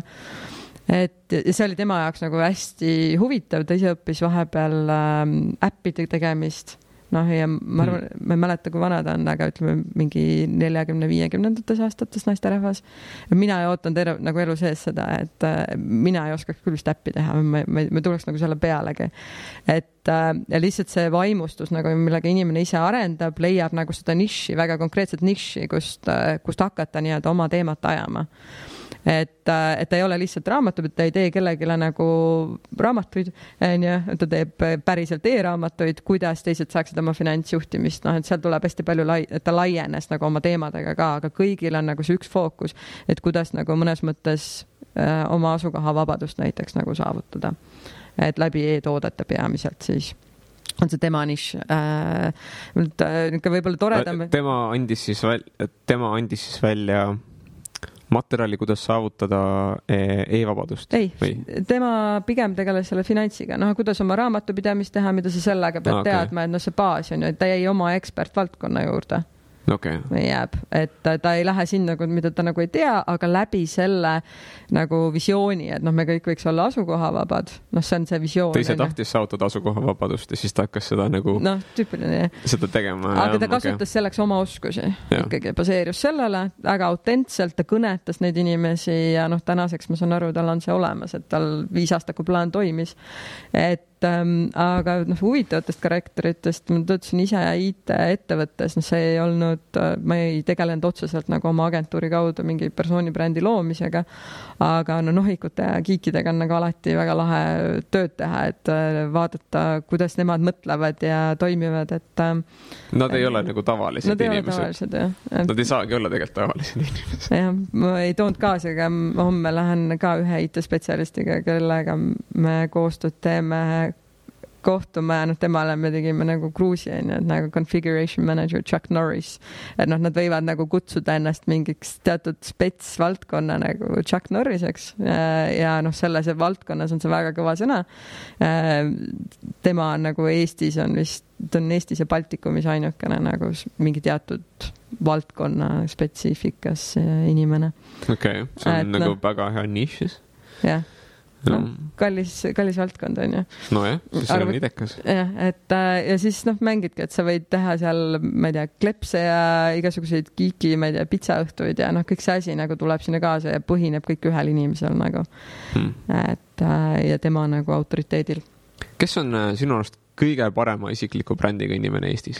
Ma arvasingi, et te küsite seda, aga vaata, siin on see, miks sellel on väga raske vastata, on see, et üks asi on see, mis te kuvand paistab, et on ilusti tehtud, ilusad pildid on ju, ja ma ei tea, Instagramis on ühtsus ja sellest, mis ta räägib, on ühtne, aga ma ei tea, mida ta tegelikult tahab saavutada. Aga sinu arvamus? Selles ma ei tea, et keegi meist ei saagi ütelda midagi nagu ütelda seda, mis on nagu tõsi. Me saame ütelda see, mis on meie arust tõsi. Mulle endale meeldib hästi Kanter. Gert Kanter. Gert Kanter. Ma isegi ei tea. Gert Kanter on kettaheitja, on ju? Jep. Olümpiavõitja. See on minu teadmised piirduvad siin. Ja ei peagi olema, on ju, selles suhtes. Et Gert Kanter on ja ütleme sellise hea story'ga, kuidas on ajas nagu arengut näha. Jälle finantsimaailmast oli Maris Lauri, ma ei tea, kas tema midagi ütleb. Praegu on poliitika, aga kunagi oli Swedbanki finantsanalüütik äkki. Ja minu jaoks ka täiesti võõras maailm, mul ei ole mingit seost sellega, aga seal oli lihtsalt nii hästi näha, kuidas läbi aja. Esiteks ma nägin tema esimest veebilehte, mis oli täiesti crap, kui ta oli seal Swedbankas, aga ühel hetkel ma hakkasin kuidagi teda nägema, et ta kogu aeg võttis sõna justkui. Ma ise loen ajalehti nagu väga vähe või ütleme meediat kui sellist, aga ta kuidagi jäi kogu aeg silma oma sõnavõttudega ja millest ma olen aru saanud ja pärast tema intervjuusid lugenud, et ta oskab oma asjast nagu väga selgelt ja lihtsalt rääkida see, millest me alguses ka rääkisime, et ta suudab need numbrid lihtsalt selgitada ja ajakirjanikel on see nagu ideaalne, et nad saavad kasutada kedagi, kes suudab selgelt rääkida oma teemast. Ja siis ta hakkas nagu läbi selle saama niisugust natuke tractionit, nähtavust ja mingi hetk ta siis läks reformi, tekkis, seal oli minister, siis sellel hetkel kohe tema veebileht muutus ja ma siiamaani kirjun, et ma eelmisest ei teinud screenshoti, et nüüd uuesti on mul screenshot ka ja loodi niisugune hästi selline, ütleme turunduslikult kena pilt, kenad hashtagid on ju, mis teemad on, kõik on nagu tip-top. Ja samal ajal ta hakkas järjest laiendama seda, millest ta nagu kõneisik oli, et ta käis personalijuhtidele rääkimas, et ei olnud ainult mingid finantsnumbrid, millest ta räägib, et selline tekkis nagu autoriteet, tal oli nagu teda kutsuti nagu esinema, sest ta oskas hästi rääkida ja ta oli nagu huvitav kuulata mõnes mõttes. Et ta võiski lõpuks, et kui sa nagu oma profiili päris hästi üles ehitad, siis sisuliselt sa ei peagi ainult oma teemast rääkima enam, et sind kutsutakse esinema nagu muudel teemadel või et sind kaasatakse mingitesse projektidesse laiemalt. Lihtsalt sellepärast, et sul on nimi, on ju, et ta algab sellest, et sa oskad midagi. Siis sa oled influencer. Jaa. Let's not go there. Nii, miks? Ei, väga hea. Mis sa arvad influenceritest? Nii, ja mis on teie jaoks influencer? Mõjutusisik. Tal on ligipääs ja kontakt mingisuguse spetsiifilise publikuga ja teda ühtlasi ka rakendatakse kohati nii-öelda väravahoidjana selle publikuni. Aga ta ei saa sulle garanteerida mitte midagi muud peale seda, et mingid inimesed nüüd näevad seda. Influenceri puhul, mõjuisiku puhul minul nagu see usaldus ja ulatus on ju. Et teeb kokku influenceri. Et tänapäeval, kui sa ütled influencer, siis sa mõtled Instagrammer sisuliselt või mingi YouTuber sotsiaalmeedias. Vähemalt minul on nagu jäänud see mulje. Mul on Instagram esimene reaktsioon. Mul on ka Instagram esimene reaktsioon. Tegelikult mõjuisikud on ju poliitikud võivad ka olla. See Rockefeller on ju ka mõnes mõttes mõjuisik on ju, et usaldus, ulatus. Et kas, ütleme, sul võib olla ulatus, sul võib olla miljoneid jälgijaid, võtame nüüd samad Instagrammerid siis on ju. Minu arust tänapäeval, mina ise ei tegele Instagrami turundusega, aga et ega enam ei valita selle järgi, et sul on nagu kõige rohkem jälgijaid. On ju? Et sellest jälgijate numbrist on vähe... Kuigi on väga palju firmad, kes ikkagi valivad veel. Oleneb vist, mida sa tahad teha lõpuks. Ja, ma olen näinud inimesi, kes võtavad, tal on hästi palju follower, paneme selle talle näppu. Ja siis me saame kõik hästi palju müüki. Miks me ei töötanud? Numbrid olid õiged ju. Kõik inimesed nägid, aga miks keegi ei osta nüüd? Nii. Ja siis ongi see usalduse pool, ehk siis miks... on hästi oluline, et sa valid õige influencer, ütleme siis on ju, kui see on Instagramis, et kes reaalselt, kelle sihtgrupp on see, kes nagu reaalselt kõnetab sinu toodet või et see, mis sa pakud neile, on selle Instagrami enda, ütleme, üles ehitatud profiilile autentne. Ehk siis ta ei paku midagi, mis sealt ei tuleks, et ma ei tea, sa räägid kogu aeg, et sa oled vegan ja siis ühel hetkel tuled, ma ei tea, sealihaga välja. Jõulupraad on ju. Aga see töötaks. Kui sa oled ülikuulus vegan ja järsku sa tuled mingi maksemooritsa sellega. Ja see saaks nii palju draamat ja tähelepanu. See oleks mingi, maksemoorits pööras ümber. Ja kui nüüd maksemoorit selle ära kasutab, siis võiks meile cash'inega tulla. Jah. See on nagu võtta üks vegan ja maksada kinni lihtsalt. Et see oli nii hea toode. Jep. Aga just see usaldus, või see, et sul on reaalselt sellest numbrist on mingit kasu ka, on ju. Et sul võib olla tegelikult mingi 1000 inimest, aga kui sina ütled, et tee seda ja 999 inimest teeb seda, on palju parem, kui sul on 10 miljonit ja üks nendest võib-olla teeb midagi. Aga jälle oleneb, on ju, et mida sa tahad, et tegelikult kommunikatsioonis on ju ka erinev, et kas sa tahad, et nad reaalselt ostaks midagi või sa tahad nagu saadagi võimalikult laia nähtavust lihtsalt. Et jälle see, et mida see jälgija peab nagu panustama, sõltub väga palju ka sellest, milline see turundus on ju. Et kui sa tahad... mis see call to action on? Täpselt on ju. Kas sa tahad lihtsalt, et nad näevad, et sinu pilt kuskil on ju? Või sa tahad, et nad tuleksid, loeksid sinu kohta rohkem või sa tahad, et nad tuleksid kohe ostaksid midagi. Täpselt. Või sa tahad, et nad kohe tuleksid, jagaksid sinu värki ja mis just välja panid ja nii edasi. Okei. Ma just tahtsin küsida, et nüüd kui sa oled teel sinna, kus see ideaal on see 4-tunnine töönädal, eks ole, kui sa nüüd ma ei ütle, et siin ajastada taga, aga nagu see käib läbi, et see on üks inspiratsiooniallikas, et miks sa oled selle teekonna peal, kus sa praegu oled?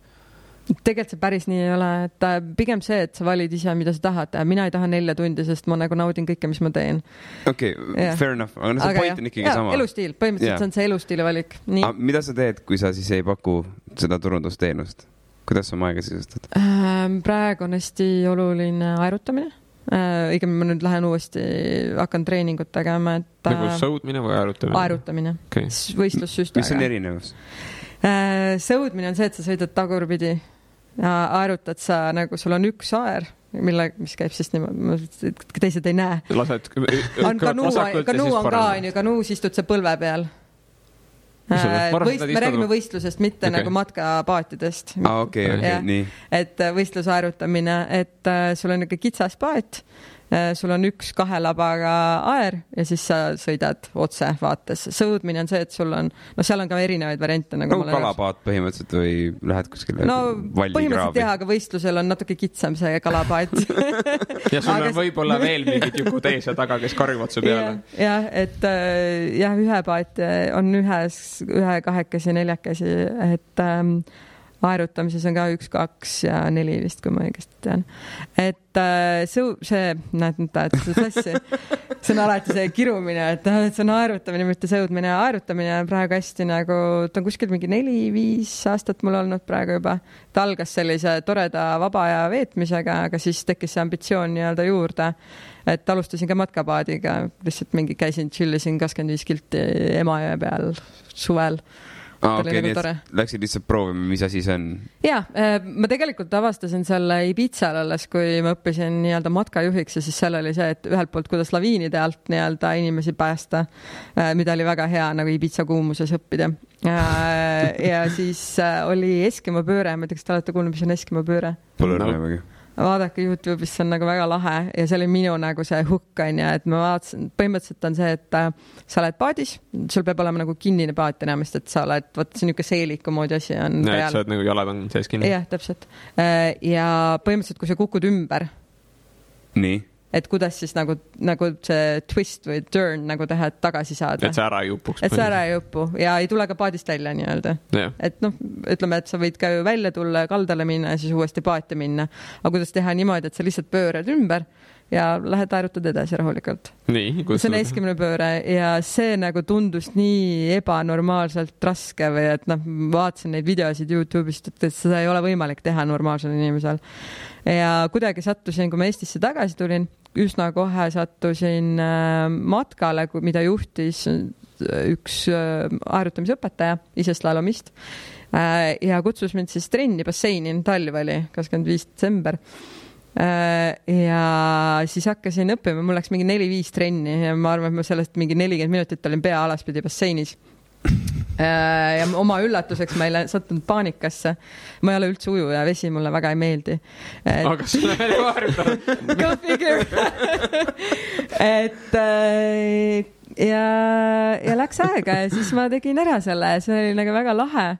Ja siis ma mõtlesin, et aga kuidas see oleks nagu laivis teha, selles mõttes nagu päris voolavas vees või nagu mitte basseinis. Bassein on ikka turvaline, et sul on inimesed ümber ja nii edasi või kuidagi nagu.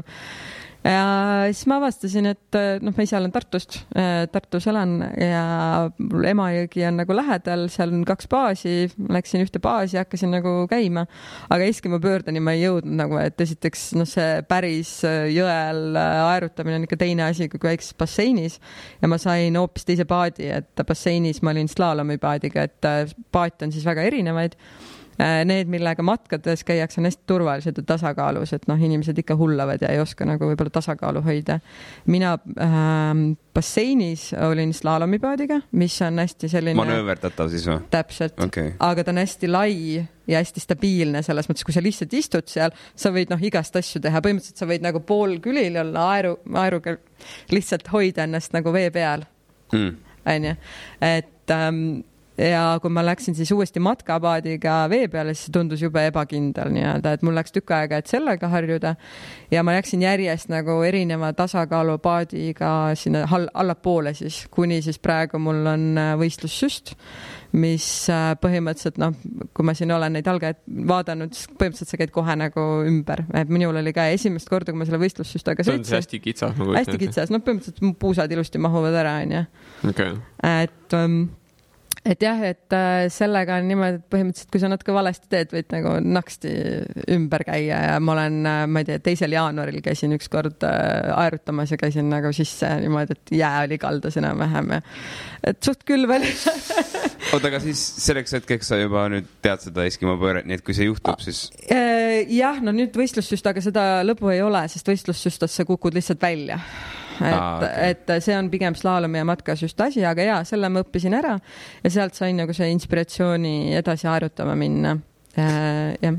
Ma nagu mu peas praegu käib mingisugune salvestis või mingisugune mälupilt ühest kas siis filmisseenist või mingist kärestikust, kus üks vend laseb nagu kanuuga või millegiga see kärestikust niimoodi alla ja siis nagu ta teeb meelega ringi nagu sellega. Eskimo pööre. See ongi see sama asi, millest sa räägime. mingi action filmi. Ei, see on mitte action film, vaid adventure film, vaata. Nagu see midagi sellist, mis on kuskil reklaamides asjades, nüüd on hullult äge, vaata, laseme kärestikust alla, paneme GoPro oma aparaadi külge.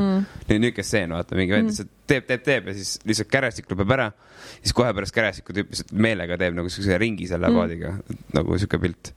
Ma ei mäleta, kus kohas see pärit on. Eskimo roll eputab lihtsalt põhimõtteliselt Eskimo rolliga. Aga kui sa oskad teha seda, see eputaks ka, see on nagu tõsiselt lahe tunne tegelikult. See on, ja me tegime mingid võistlusi ala, et kes suudab kiiremini 10 tiiru nagu teha, et see on ikka päris crazy. Ja siis sa saad ilma aeruga. Sa oled nagu odaviskaja, kes oskab nagu tagurpidi saltot teha või midagi, siis sa lähed. Muidu, kui sa lähed eputama sellega, oh yeah, look at me. Backflip. Aga see oleks päris tuus, kui sa oled odaviskaja ja sa viskad oda ja siis teed salto järgi.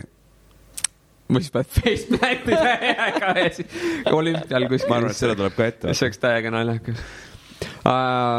Tulles korraks tagasi persoonibrändi juurde. Mis oleks nagu, kuidas panna inimest nagu mõtlema üldse oma enda nagu persoonibrändi loomise osas, et mis on need küsimused, mida inimene peaks ise endale esitama? Et ta tahaks nagu luua või mida sa mõtled? Kui ta tahab seda hakata aretama, siis... kasvatab kuskil kasvuhoones. Jah. Siis mis ta peaks nii-öelda... Kuidas ta mõtlema peaks hakkama? Esiteks ta peab nagu mõtlema sellele, et kui suurt nähtavust üldse tahab ja mis see nähtavus tema jaoks nagu on üldse vajalik, et kas me räägime sellest, et sa oled globaalselt kuulus mingisugune millegest seisja või sul on lihtsalt vaja seda nähtavust teatud piires, ehk siis seesama eesmärk on, et mul on lihtsalt vaja mingid teenused ära müüa. Et sealt tekib ka see, et kas sul on üldse oma nii-öelda brändiga, siin on vahe, et kas sa kujundad või see kujuneb, on ju. Väga paljudel lihtsalt piisabki sellest, et sa teed oma tööd ja sul bränd on niikuinii olemas. Selles suhtes inimesed, kellega... Kui sa oled juba avaliku elu tegelane, siis see kujuneb niisama välja mingil määral. Teil kõigil põhimõtteliselt, kes me vähegi nagu aktiivsed oma elus oleme, inimesed, kellega me kokku puutume, kellega ma ei tea, koostööd teeme, sisuliselt nad teavad, mida meilt küsida, on ju. Et minu nagu see küsimus sisuliselt on see, et millega sa tahad, et inimesed sinu poole pöörduks. Et alustame sellest, kui sa juba tead seda vastust, see on nagu half job done. Et sa tead, millega sa tahad, et nad nagu pöörduvad sinu poole. Nüüd teine asi ongi see, et mis on need vahendid, on ju siis, et me jõuame ühelt poolt turunduseni, et mis on need vahendid, millega me siis püüame seda saavutada. Turundusega on see oht alati, et kui see väga hästi tehtud on, siis sa pead kohe mõtlema sellele, et kui sa ei jõua enam oma teenust pakkuda, et siin tekibki see jälle isiku küsimus, on ju, et kui palju sa tahad müüa tegelikult. Et kas sa tahad oma tunde müüa või sa tegelikult oma brändiga paned aluse mingile suuremale asjale, on ju, et teed mingid businessid, seal tuleb kohe nagu multiple questions, on ju, et võt see on see sama elustil. Inimesed peaks siis oma ärimudel läbi mõtlema sellest. Täpselt. Et see on, mina ütlen, et see algab sellest, et millist elu sa mõnes mõttes tahad elada, et kui palju tunde sa, me jõuame jälle selle timmini mõnes mõttes, et kui palju sa tahad oma tööga tegeleda, sellest tööst, kui palju sa tahad tegeleda, ma ei tea, turundusega, oma toote reaalselt tegemisega või mis iganes su teenus on, et sa tahadki nõustada just. Kui palju sa tahad tegeleda seda admin poolega, sest see kõik määrab ära, kui palju me turundama hakkame, sest meil ei ole mõtet turundada nagu 1 000 000 tundi on ju, ja siis sa nagu ägised sellega ja siis tegelikult su kliendi töö läheb kräpiks. Ja sa vihkad oma elu ka. Vihkad oma elu. Inimesed ütlevad, sa teed kräpi tööd, sest neil on õigus, sest sa enam ei jõua seda pakkuda, on ju. Ja that's it, on ju. Et põhimõtteliselt see strateegia või see taust nagu käib sinna juurde kohe, et mida sa siis tegelikult tahad, on ju. See äriplaan, mis sinna tuleb ja siis me hakkame ütlema, kui me jõuame turunduseni, et siin on see küsimus, et kas sul on nagu pappi, et tellida kõik need tegijad, ütleme, et nagu keskmisest rohkem turundust on vaja, kas see, et sa oled täiesti tundmatu, kui me võtamegi mingid coachid, raamatupidajad, keda on nagu väga palju ja sa tahadki täiesti uut sihtgruppi näiteks, mitte oma juba kogunenud mingit kontaktibaasi kasutada, aga sul on vaja nagu väga suurele publikule jõuda. Ütleme, et sul on ka teema, mis on väga keeruline, võib-olla, et inimesed ei saagi sellest kohe aru. Et siis sa pead hakkama turgu üldse kujundama. Mõnes mõttes, et nad saaks aru, millega sa tegeled, on ju. Pisut harima oma turgu põhimõtteliselt. Ja samas, kui sul ei ole vaja haridust, harida neid, et siis me saame nagu mõelda mingitele teistele asjadele. Siis on see, et kui palju pappi sul on ja kui palju endal turundusoskusi sul on. Okay. Ütleme, et sul on, et sa väga palju pappi ei taha nagu, et kõiki asju sa ei taha nagu sisse osta ja sul ei ole ka vaja kõiki kanaleid, siis me hakkame vaatama, et okei, milline nagu esitlusviis on sinu ja sinu valdkonna mõttes, sinu klientide mõttes ja siis sinu kui isikuna, et sinu isiku eripärade mõttes kõige efektiivsem. Ehk teile meeldib jutustada ja ütleme selle häälega nii-öelda tööd teha, et see on teie jaoks nagu väga hea kanal, teil on küll see hobi, aga see sobib teile näiteks, et ma ei tea, kui panna teid YouTuberiks praegu, kas see nagu toimiks, ma ei tea, võib-olla toimiks. One way to find out. One way to find out, exactly. Ja see on ka üks protsessi osa, et kui inimesel ei ole nagu väga konkreetset mingit kanalit või meediumit, mis nagu toimib, et ta arvab, et ta ei oska kirjutada väga, et blogida näiteks, tal ei ole, võib-olla toode ei ole väga visuaalne. Et ma ei tea, raamatupidamises, küll välja leiab. Nagu podcastid, mis ei ole väga visuaalne asi. On ju, et siis me käidki kõik läbi, et mis sul siin on visuaalne hääl, ma ei tea, tekst, kuni mingid offline'id on ju, ja siis kui tulebki välja, et põhimõtteliselt parema müügi sa teed siis, kui sa lähedki mingi networking eventile ja räägid seal lihtsalt inimesed ära oma mis iganes asjaga, et siis me valimegi nagu tähtsuse järjekorras need asjad, millega sa tegelema peaksid. Eeldades, et sul on nüüd see sõnum on juba igas, et sa oskad seda ühte lauset öelda, mida sul on vaja. Siis selle järgi sa hakkad valima, et kuhu sa lähed, kus sa saad seda ühte lauset nii-öelda väga efektiivselt kasutada. Eeldame, et see töö on nagu kõik tehtud. Et sa oma aja plaanid nagu puhtalt niimoodi, et sa ei hakka nagu mõttetult aega raiskama kohtades, kus sellel ei ole mingit pointi. Jah, et sa valid nagu relevant leadid, et sa liidi ütelda, see on eesti keelde tegelikult seda nagu kontsepti nagu lihtsalt nagu Lenni, ma ei tea seda, et sa vist ei tea, mis see liid on, ei teada? Juhtnöör. Ja, et leida see nagu õige lõng, mida tõmmata. Et see on ka mingil määral omaette nagu kunst ja siis, et sa hakkad seda nagu lõnga tõmbama. Ja selle lõnga läbi siis see müük tegelikult teostama. Siis seal on nii-öelda omaette nagu protsess. Aga kas sa seda, sa enne mainisid Wolf of Wall Street ja ma ei tea, kas see oli enne podcasti või nagu siin, nagu podcasti ajal juba. Või keegi teine mängis? Siin mainisin. Siin mainisin? Okei. Siis see Wolf of Wall Streetil, vaata see Jordan Belford, vaata see film, vaata, kus mängis mida Robert Downey Jr. Leonardo DiCaprio. Siis tegelikult see tüüp on olemas. See on päris tüüp. Ta põhimõtteliselt müüs oma raamatu idee, nagu et ei tehke minust film Martin Scorsesele, kes oli see filmidirektor, ta müüs selle idee maha. Ja selleks, et see oli tema jaoks turundus, ta sai selle filmi eest veits papp muidugi, mingi protsendi, aga ta sai ka raha selle, ta müüb müügikoolitusi. Ja tema nagu Wolf of Wall Street, tal on oma raamat ka, mida ta müüb.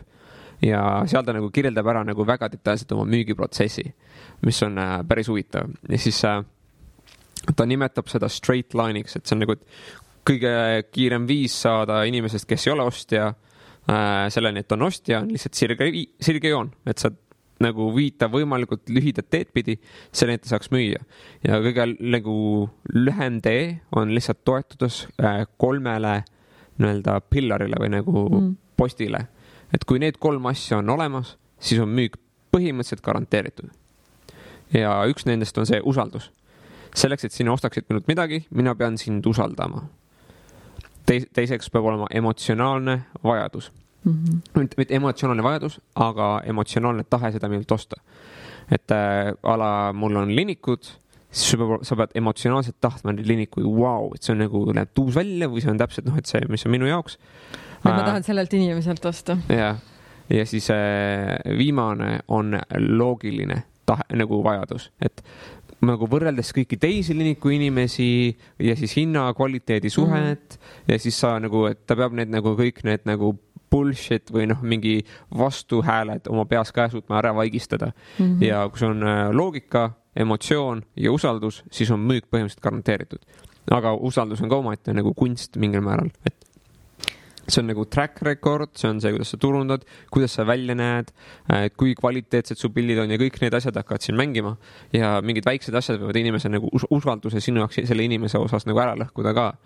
Et näiteks, kui sa oled super viisaka nagu ülikorrektse, kõige usaldusväärsema brändi põhimõtteliselt ehitanud, siis mingi inimene ei usalda seda just selle pärast, et see näeb liiga professionaali usaldusväär välja ja siis sulle mingi vend, kes vihkab mainstream'id, on mingi conspiracy theorist, siis on mingi, no this is bullshit, I don't want to buy anything from them. Et see on mingi, nad mingi korivad mind raudselt ja annavad minu elu Illuminaatile edasi või midagi. Tom Peters, kes on selle personal branding inglisekeelse termini just kui nagu coined, siis tema ütles ka, et see ei pea nagu täiuslik selles suhtes olema nagu up to the commas ja points. Et see on ka siis me oleme inimlikud, kui me räägime inimese brändist, et me kõik teeme vigu ja kui sa oled nagu liiga klants, siis me juba teame, et see ei ole nagu päris reaalne, me teame, et inimeste pildid on photoshopitud mingil hetkel. Aga kas te Robert Cialdinit teate? Ma olen kuulnud, võimalik ma isegi lugenud mingit tema raamatut. Persuasion on nagu tema see põhiline. Mingi Persuasion. Tema nagu hästi palju räägib ka nendest igasugustest müügitaktikatest, just sellest psühholoogia poolest siis on, et kuidas inimesi panna midagi tegema, mida sa tahad. Tal on vist üks raamat, mis on eesti keeldega tõlgitud mingi, et kuidas saada jah või jah, mingi jah on suurelt raamatu peal, ma ei tea. Okay. Et kuidas saada põhimõtteliselt inimesi nagu tegema nii, nagu sa tahad. Ja üks väga huvitav taktika, mida ma ei ole varem nagu kuulnud, oli ka nendest, Ameerikas on need igasugused raamatumüüjad või kes käivad ukselt uksele, siis käivad siis majades. Ja üks taktika oli see, et kui sa oled juba sisse saanud näiteks, seal on väga palju taktikaid, kuidas üldse sisse saada. Aga see oli konkreetselt, et ütleme, et sa oled sisse saanud juba maja, siis istud seal diivanil, siis ütled, kuulge, et mul on vaja, ma jätsin mingisuguse brošüüri autosse. Ma lähen käin toon ära. Ja trikk on ka see, et sa pead ise minema välja üksinda ja ise tulema tagasi. Ehk siis ei ole seda, et inimene tuleb sinuga kaasa, laseb suksest välja ja siis ootab, et sa tagasi näiteks tuled. See on nagu, kui nad on selle usalduse sulle andnud, põhimõtteliselt sa oled nagu house guest, või nagu selline sõber, et me usaldame sind, et sa lähed ise nagu välja ja tuled tagasi. Ilma, et me nagu kontrollime või ma ei tea, laseme sind sisse või teeme sellest nagu teema. Ja pärast seda nagu, et see oli jälle see tüüpiline Ameerika lugu, et imestati, et miks sellel müügimehel nii hästi läks ja siis tuli välja, et ta kasutas seda ühte taktikat, et pärast seda müük oli palju kergem, sest inimesed usaldasid teda. See on ka veits mingi teema, see on turundus, aga samas ka müügi nagu taktika, et kuidas näiteks ma tahan, et sa annetaksid, ma ei tea, koerte varjupaigale 5000 või ütleme mingi 500 eurot. Ma tahan, et sinna annetaksid koerte varjupaigale 500 eurot. Praegu arvatavasti sul on mingi, I don't really give a fuck. Aga ma alustan sellest nagu hästi väikeste asjadega. Et kõigepealt ma helistan sulle, küsin, et hei, et kas sind huvitab, ma lasen sul mingi survey ära täita, et hei, et kuidas sa suhtud sellesse probleemi ja nii edasi, et kas sa oled sihukese asjaga kokku puutunud. Ma lihtsalt teen nagu suvalise survey, nagu siin ei ole nagu mitte mingisugust nii-öelda, sul ei ole kohustusi mitte millekski. Ja siis on nagu, et okei, et jah, ma vastan sellele survey'le, et ma tulen nagu vastu, et ma saan nagu nad kasutavad seda informatsiooni millekski heaks ja see aitab nagu potentsiaalselt kedagi ja samas see võtab mitte midagi. Ja siis okei, cool, aga suured tänud. Et, ja siis selle telefonikone lõpus, et hei, kui meil on kunagi vaja näiteks mingid inimesi korri allutama, et kas sa potentsiaalselt oleksid kunagi sihukesest asjast huvitatud. See on mingi, I guess, mingi tavai. Ja telefonikõne lõpeb.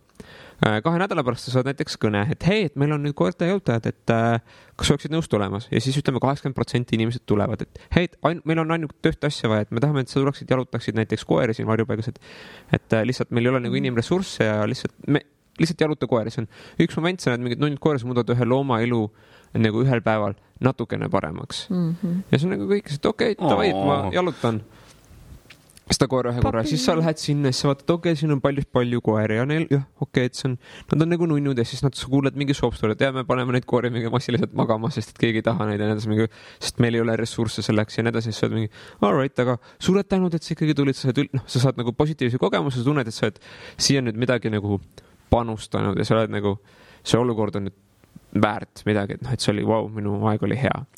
Ja siis saad ära, sa tunned ennast nagu veits hästi ja siis kannadabast, et kas sa tuleksid veel, et põhimõtteliselt meil oleks et veel vaja, et keegi tuleks jalutama, et kas sa oleksid nõus seda tulema. See on mingi, see on mingi türa 2 korda järjest, I don't really give a fuck. et nagu, see on nagu hea, et võib osad inimesed et see liigutas minu südant ja nüüd ma tahan kogu aeg seda teha. Okei, nüüd sa said tööjõudu juurde, kui sa oled nagu kutsika nagu või koera mingi varjupaiga omanik. Ja siis teine variant on see, et ma annan sulle valiku, et hei, kui sa taha tulla, et siis et sa võid ka annetada, et see aitataks meid nagu metsikult. Ja sinu peas on loogika, et hei, ma olen nii palju pannud nendele, ilmselgelt ma hoolin sellest nagu koosist. Et davai, ma annetan nagu midagi.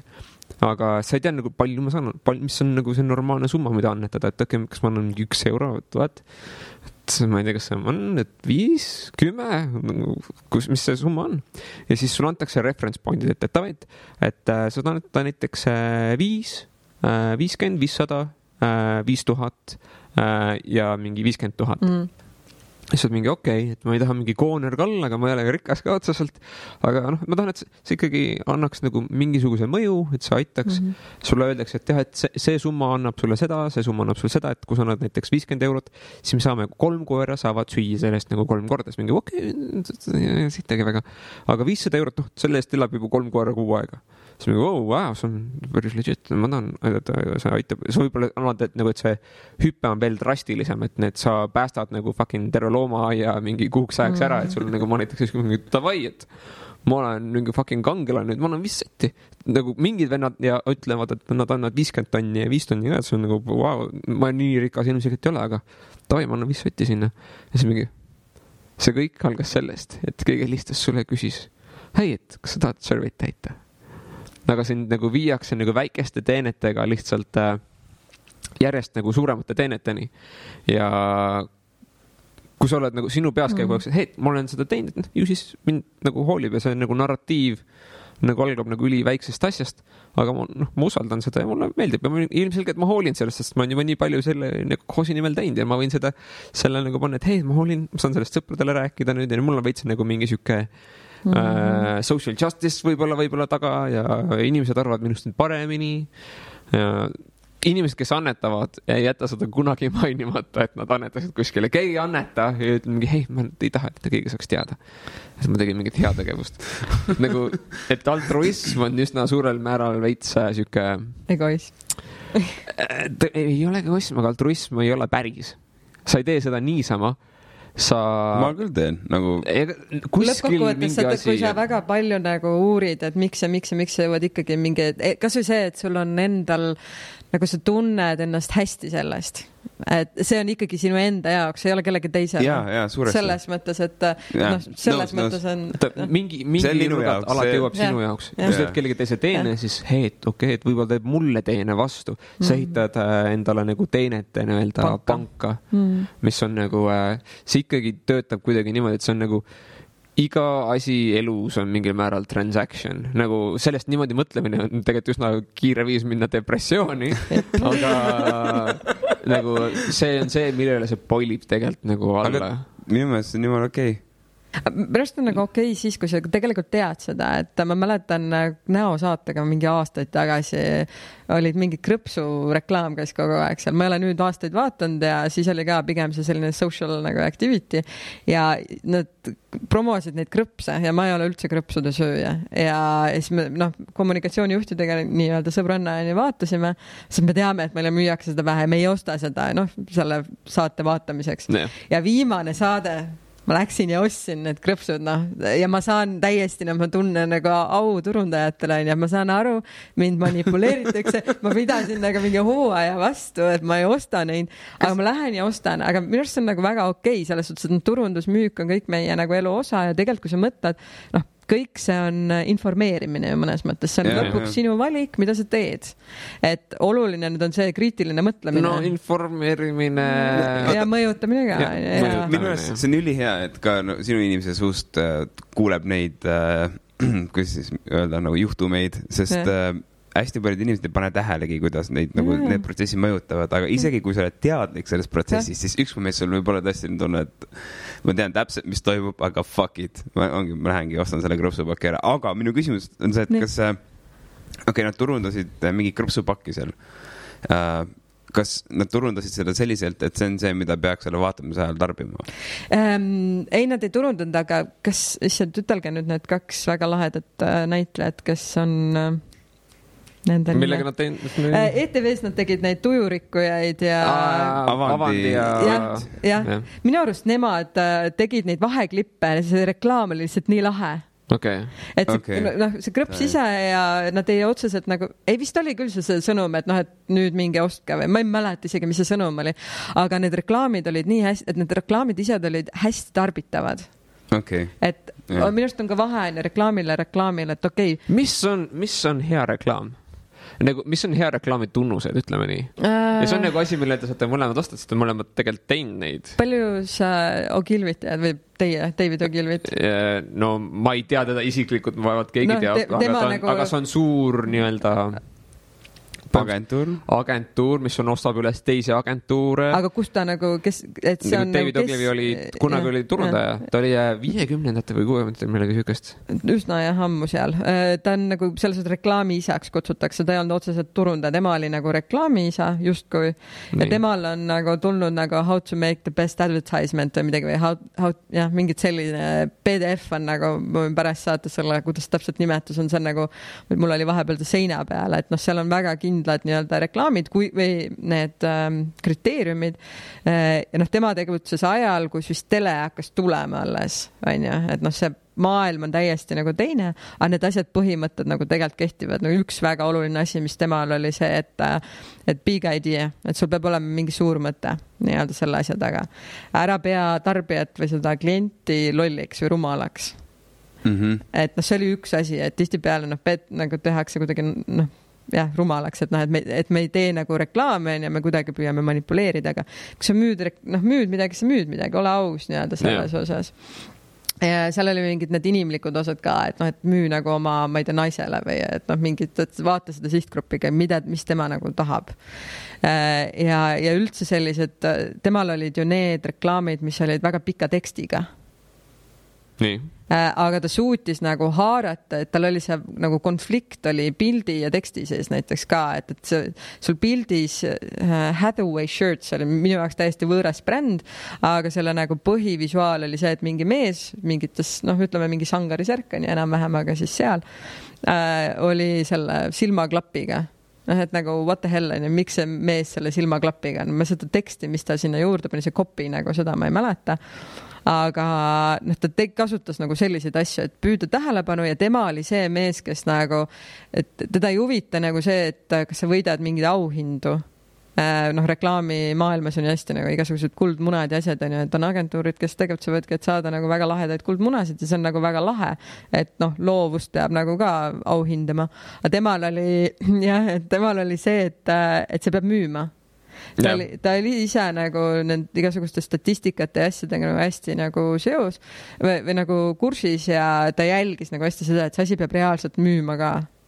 Ja siis on see, et ühtsus on ju, et across channels, et see, mis meil brändiga on, et sa pead olema nagu a la offline, online nagu sarnase sõnumiga, sarnase tonaalsusega, visuaalid, et sa saad nagu kohe aru, et see on see sama asi, et sa ütled ühe värvi, on ju, sa tead, mis see on. Et see big idea on nagu üks asi, mis minu arust tänapäeval praktiliselt kõigil nagu puudub ja huumor. On üks asi, et minu jaoks need Avandi ja nende omad ja see krõpsu oma oli ka, see oli lihtsalt nagu nii meeletult naljakas. Ma ei mäleta, mis seal oli. Huumor ei pea olema, aga huumor on selline asi, mis on väga tugeva mõjuga. Aga tead, miks see huumor töötab või? Positiivne reaktsioon või? Mitte ainult, aga inimesed naeravad, sest et on konflikt. On üks asi, aga samast on teine asi, see on loll, et see on nagu, et need on kaks asja koos ja siis need ei peaks olema vahel koos, mingi, okei. Ja samal ajal tegelikult sa vaatad reklaami, sa naudid seda. Aga sa tead, et sa ei tohiks nautida seda. Ja kui ta annab sulle põhjuse naerda selle asja korras, see diffusib selle sisemise konflikti natukene ära. Ja ta muudab kogu selle nagu idee more palatable'iks. Et see nagu, sa sööd selle idee ära, sest sa ei näe selle eest nagu nii palju konflikti enam, sest see konflikt mingil määral nagu on harutatud lahti sinu jaoks, et see kuidagi... See konflikt on viidud mujale. Jah, et kui sulle ei meeldi see, millest räägitakse, siis räägi millestki muust. Ja nagu huumor aitab selle nagu millekski muuks muuta. Yeah. See on ka huvitav, kuidas naised ja mehed nagu tarbivad teistmoodi. või noh, kuidas neil nagu turundada teistmoodi. Teeme naistele roosad asjad. Ei, see, kus no, sulle on roosad kõrvaklapid. Ei, oli vist Pikk tuli veel mingi mõned aastad tagasi, see pastapliiatsi tootja, Pikk, PIC, tuli naistele mõeldud roosa pastapliiatsiga välja ainult naistele. Ja ma ükskord... Pastakas. Ja, et see on nagu naistele. Mul oleks nagu kui ma näeks, ma vastab põhimõtteliselt siin mingi meessoost sõbrale nagu lihtsalt.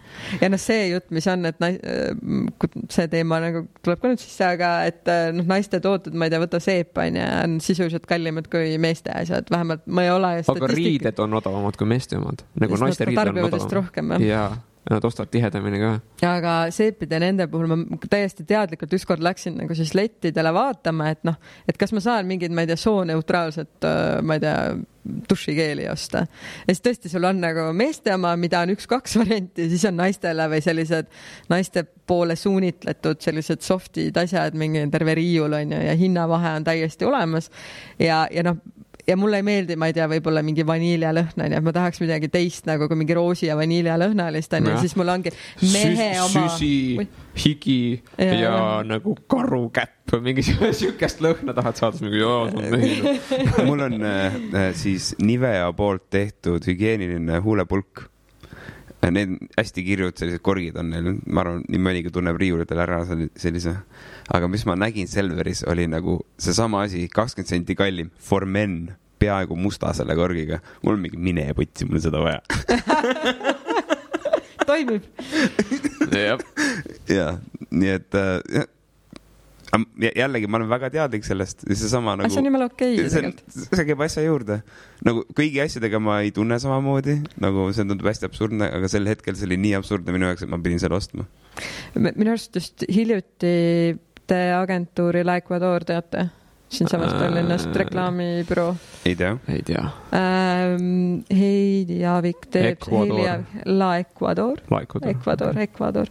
Et nemad just ka tõid mingi võib-olla aasta-2 tagasi selle välja, et juba lasteaias hakatakse lastele siis selliseid reklaame pähe määrima. Mäletan, mis täpselt seal oli. Minul lapsi ei ole, ma ei tea, mis seal täpselt nagu tehakse, aga nende nagu point oli alustada sellega, et seda teadlikkust tõsta. Et kus sulle müüakse midagi. Et müügis ei ole midagi otseselt paha, aga kui sa nagu aru saad sellest, kus see manipulatsioon nagu käib, et see on väga nagu... Oled teadlik sellest lihtsalt, et sinuga nagu, et inimesed üritavad sulle müüa, et siis sa ei lange nagu mingisugusesse lõksu, kus sa annadki nagu 500 euro mingi skeemile, mis konkreetselt varastab inimeste koeri, hoiab need puuris ja siis annad neile 5 sotti ka. Jaa, aga varjupaikadele võib anda ja kassivarjupaikadele ka. Võib, aga nagu mõtle nagu läbi, kui palju sa annad ja nagu kuidas see nagu... Ei, varjupaikadesse võib alati väga palju raha anda. Et selles suhtes, kusjuures ma hakkasin praegu mõtlema, et kui kassid on nagu mingis sotsiaalmeedias tegijad, on ju, ma saan aru. Kuivõrd, niivõrd. Miks neil on kass? Et miks nad ei attachina, aga mingi võiks nagu alati olla mingisugune varjupaiga reklaam seal juures, on ju. Ma ei tea, ma lihtsalt praegu mõtlesin. Aga ma ise olen hoiukodu kassidele. Ma olen nagu, see on minu nagu piece of charity või hea tegevus, et jah, et üks asi on ju raha andmine ja mingi, ütleme, kassi endale võtmine või teavitustöö, aga et on võimalik ka näiteks hoiukodu olla. Et siis mul on praegu 2 sellist musta kiisupoega. Kellest ma siis praegu hoolitsen ja kes siis ühel hetkel... Mihkel, kas äkki Sir Charles sooviks omale mängukaaslast? Ei. Kuule, ta nimi juba kõlab sellisena. Ei, ta vabastas mitte ikkagi ei reageeri Charles, põhimõtteliselt nagu sisu. Mul on kass. Või meil on kass 2 peale siis minu tüdrukuga. Ja... tema nimi on Charles, aga ta ei reageeri sellele. Ta reageerib sellele, kus ütleb kassur. Päriselt? Ja, siis me hakkasime kassuriks kutsuma. Kassur! Okei, mis nimesid te veel proovisite? See kuidagi lihtsalt... See arenes välja. Okei. Nüüd on kassur. Kindel, et ei ole tingitud nagu koos toiduga või midagi? Ei, siuke toit on olemas. Ei, ma lihtsalt mõtlen seda, et te ütlesite ükskord kassur ja siis andsite toitu ja siis iga kord, kui ütlete kassur. Ei, me ei treeninud välja, me lihtsalt kuidagi hakkasime nuputama, et kui sa kutsud ta nagu selle nagu kasjur, siis nagu see kuidagi S-i see nagu sisistamine, see saab kassi tähelepanu ja aga kui sa lisad sellele nagu selle lõpu mingi urri või mingi asja, siis tema nagu reageeris sellele, sest mingi, sul on mina. Et hakkas nagu... Sest sa kirjeldad 2 häält, mida kass põhimõtteliselt teeb, on nagu sisisemine ja nurrumine. Jah. Põhimõtteliselt küll. Science. I don't know. Science, bitch. Maybe it is science. Aga ta reageeris sellele. Tõmbame otsad kokku või? Meil on siin praegu... Näitab küll, et umbes 2 tundi oleme rääkinud, aga tegelikult me alguses ei startinud nii kiiresti. Jah. Aga jah, tõmbame otsad kokku, et mis me lõpuks tahaksime ütelda, mis on see teadmine, mida me tahame lükata välja suurele teadusele? Mida teie saite siit, ma küsin? Üks tähelepanek. Ühe podcasti. Bingo. Üks oluline asi kogu selle jutu juures ühe inimese brändimine kui selline ja nagu enda imidži loomine, enda ettevõtte loomisel ja kõigil nendel asjadel on alati üks ühine tegur ja see on see inimene ise, et fundamentaalselt peab inimene nagu paigas olema, et need asjad nagu saaks töötada. Jaa, et ametid tänapäeval ju vahetuvad, ettevõtted vahetuvad.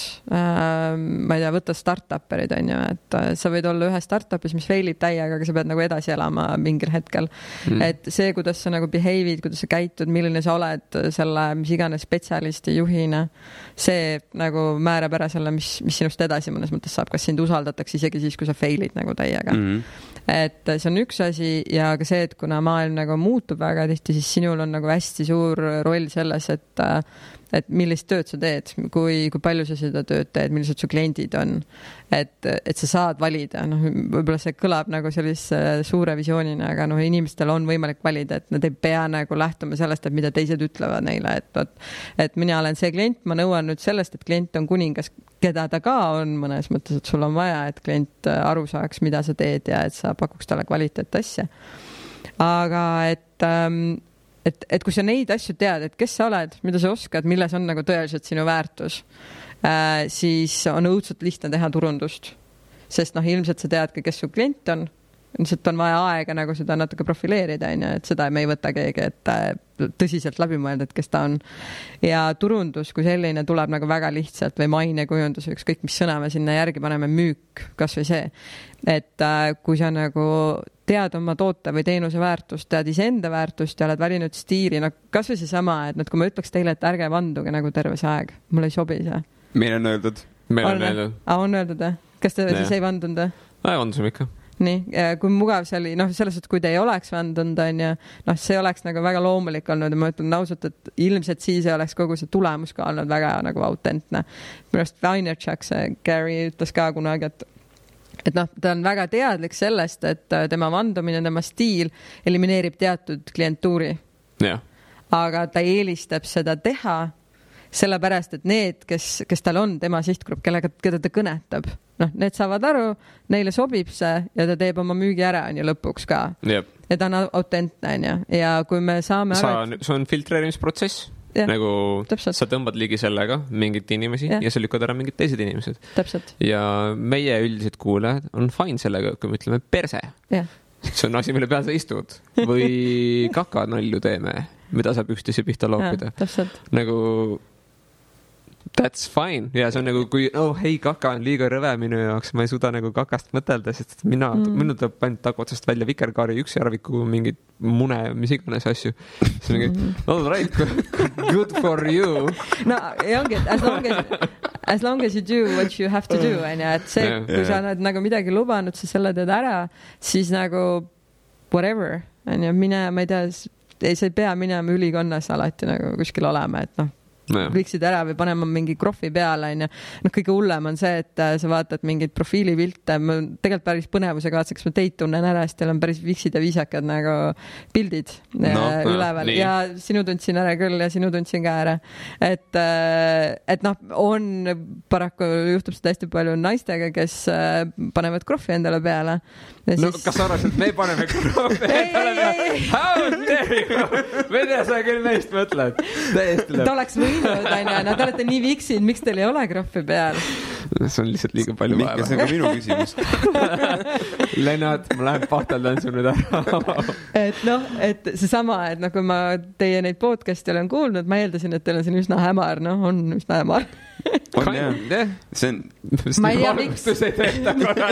Mis iganes, aga see on kuidagi nagu kumab läbi, ja sul on mingid ootused tekivad, mida rohkem nähtaval sa oled, seda rohkem sa tekitad neid, kui sa tekitad enda ümber nagu mingi valed ootused, ka see, et oled jube viks ja viisakas, aga tegelikult see on sulle nagu ääretult piin, ma ei tea, olla pintsakuga, siis mille jaoks, sest alati ole see, kes sa nagu päriselt oled. Ja siis on nagu müük väga lihtne. Nii et see nagu taandub sellele, et tea, kes sa oled, tea oma kohta siin maailmas, tea, kellele sa nagu, kes on sinu inimesed ja kuidas sa saad nendele inimestele olla kasulik, väärtuslik ja tea palju sellest raha küsida. Aga see teekond küsi natuke rohkem alati.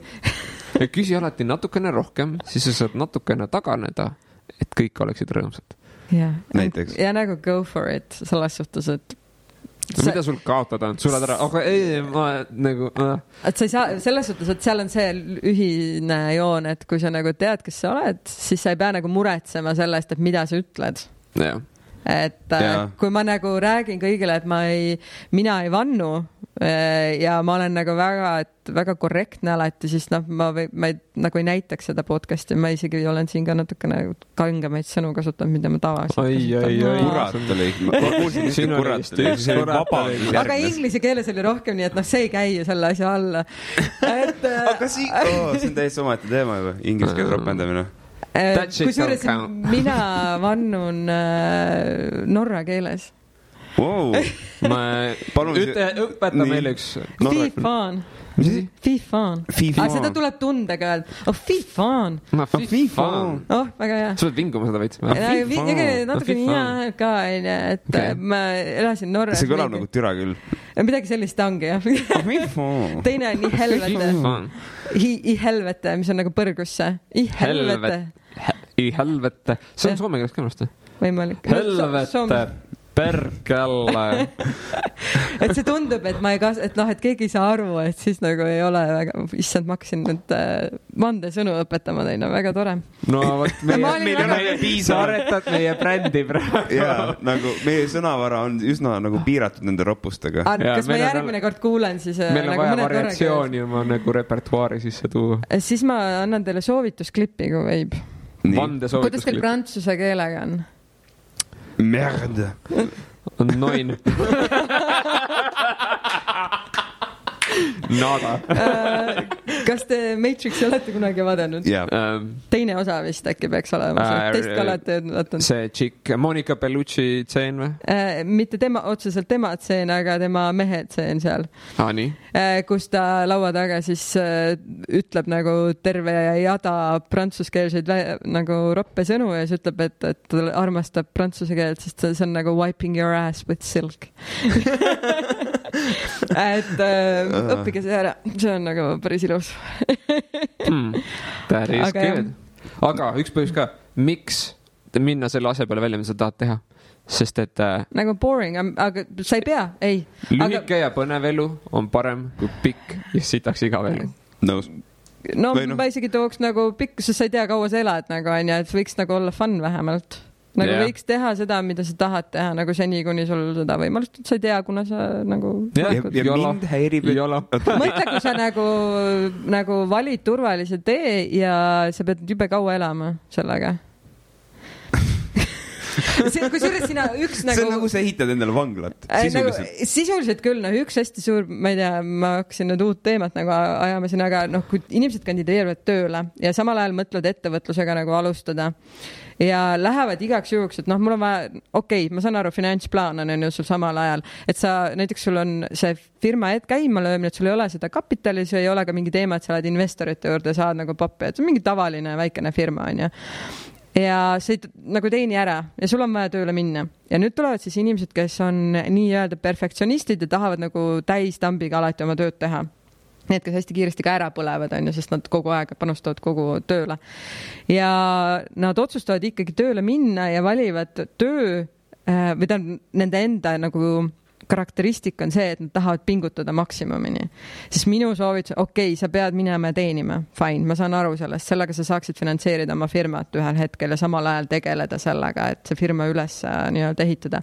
Siis sul ei ole oluline minna töökohta, mis on ilgelt, et see on su kirg. Sa võid minna ja unustada oma ettevõtet, sa ei pea tegema oma ettevõtet, see ei ole oluline, sa ei pea olema Instagrami staar. Et sa võidki leida kuskil, ma ei tea, geenitehnoloog oled, sa ei pruugi saada sealt ettevõtlust teha. Et mine nagu tööle, mis võib-olla ei olegi nii huvitav, kus sa saad pärast kelle nagu ära tulla ja tegeled oma asjaga, et sa ei pane 100%, sa teed ära nii, et sinu kvaliteet ei kannata, aga sa nagu ei keskendu sellele. Sest sealt on see, et siis su ettevõtte kunagi ei saa nagu alustatud. Ma arvan, et selle saab veel veits one-upida. Mine tööle, mis toetab sinu potentsiaalset ettevõtlust nagu plaani. Et kus sa õpid seda oma ettevõtlust paremini veel tegema. Täpselt, see on. Et see on nagu paralleeltee ja võib-olla ehitad endale nagu runway, mis on nagu kasumlikum mitte ainult raha osas. Ja aga nüüd jällegi läheb selle sama punkti peale tagasi, et nüüd kui sa nagu lähed sinna, siis on suur tõenäosus, et sa leiad, et sinu roll on seal parem, kui oleksid üksikettevõtjana. Aga siis võib tulla välja, et see ettevõte ei olnudki, võib-olla see idee ei olnud piisavalt hea. Ja, see oli nagu, äkki see oli nagu hetke emotsioon. Ja et sa tegelikult tahtsid seda, aga sa arvasid mingi liks põhjusel ajutiselt, et sa tahad seda, aga nagu me kõik oleme arvanud mingi hetk, et me tahame, ma ei tea, astronaudiks või piloodiks või mis iganes saada või ma ei tea, metsa minna, elada ainult oma enda mingi varastatud toidust, tapetud toidust ja ehitada palkamaja metsa ja nii edasi. Aga see on nagu, that shit is suck. See on nagu, sa romantiseerid mingi idee endale täiesti ära ja siis tegelikkus ei ole päris see ja siis sa saad selle teada, siis mingi Vaata, jälle siin me jõuamegi sellele, et mida sa tegelikult tahad, et kas sa tahad väga spetsiifiliselt mingi valdkonnaga tegeleda või sa tahad olla näiteks seesama, et sa tahadki olla ettevõtja, sa ei taha nagu olla kellegi palgal. Et tihtipeale need, kes tahavad oma asja luua niikuinii, nad võivad minna kuskile tööle, mis on väga nagu põnev, aga väärtused ei klapi, nad tahavad ise otsustada mingit asjadest, nad ei taha nagu seda hierarhiat. Ja nad ühel hetkel lähevad ikkagi, see on väga õige, et oma iga töö, ükskõik kas ta, mida ta annab, vaata, kuidas ta sulle vastu annab, nagu, kuidas ta aitab sind mingile next levelile nii-öelda. Et on see, et sa õpid, minu jaoks ma olin avalikus sektoris enamasti töötanud IT startup ja minna tööle on nagu best economic school nagu ever. Et sa reaalselt näed, kuidas väga kiiresti asjad toimivad, kus on nagu väga palju raha, väga palju kiireid otsuseid, personalikasv, kõik asjad. Et sa andis nagu meeletult seda infot, sa andis ka seda, mida ma ei taha oma ettevõttega näiteks kunagi teha võib-olla. Ja ma teadsin juba üsna alguses, et mingi 6 kuud kuni aasta on see, kus see, mida nemad minult vajavad, ammendub, kui ma just nagu ennast ei reframe'i või ma ei tea, leia mingit muud asja. Ja niimoodi enam-vähem oli ka. Et aastaga oli see asi nagu tehtud, minu nagu panus oli antud, see firma arenes juba nii kiiresti mujale ja mina sain nagu endale mingid oskused juurde, mida mul oli vaja oma ettevõtte jaoks ja ma sain nagu lihtsalt ikkagi sinna ettevõttes. Praegu ma ei kujutaks ette, et ma läheksin palgatööle. Isegi kui ma lähen palgatööle, minu mõttes on alati see ettevõtlus või see on nagu mingi teatud mõtteviis on ju, et ma ikkagi müün mingit oma oskust ja oma nagu väärtust, et mul ei ole vahet, milline leping seal on. Või mitu lepingut mul on või millised vormid on, et tänapäeval see vorm, olgem ausalt, enam väga palju ei loe.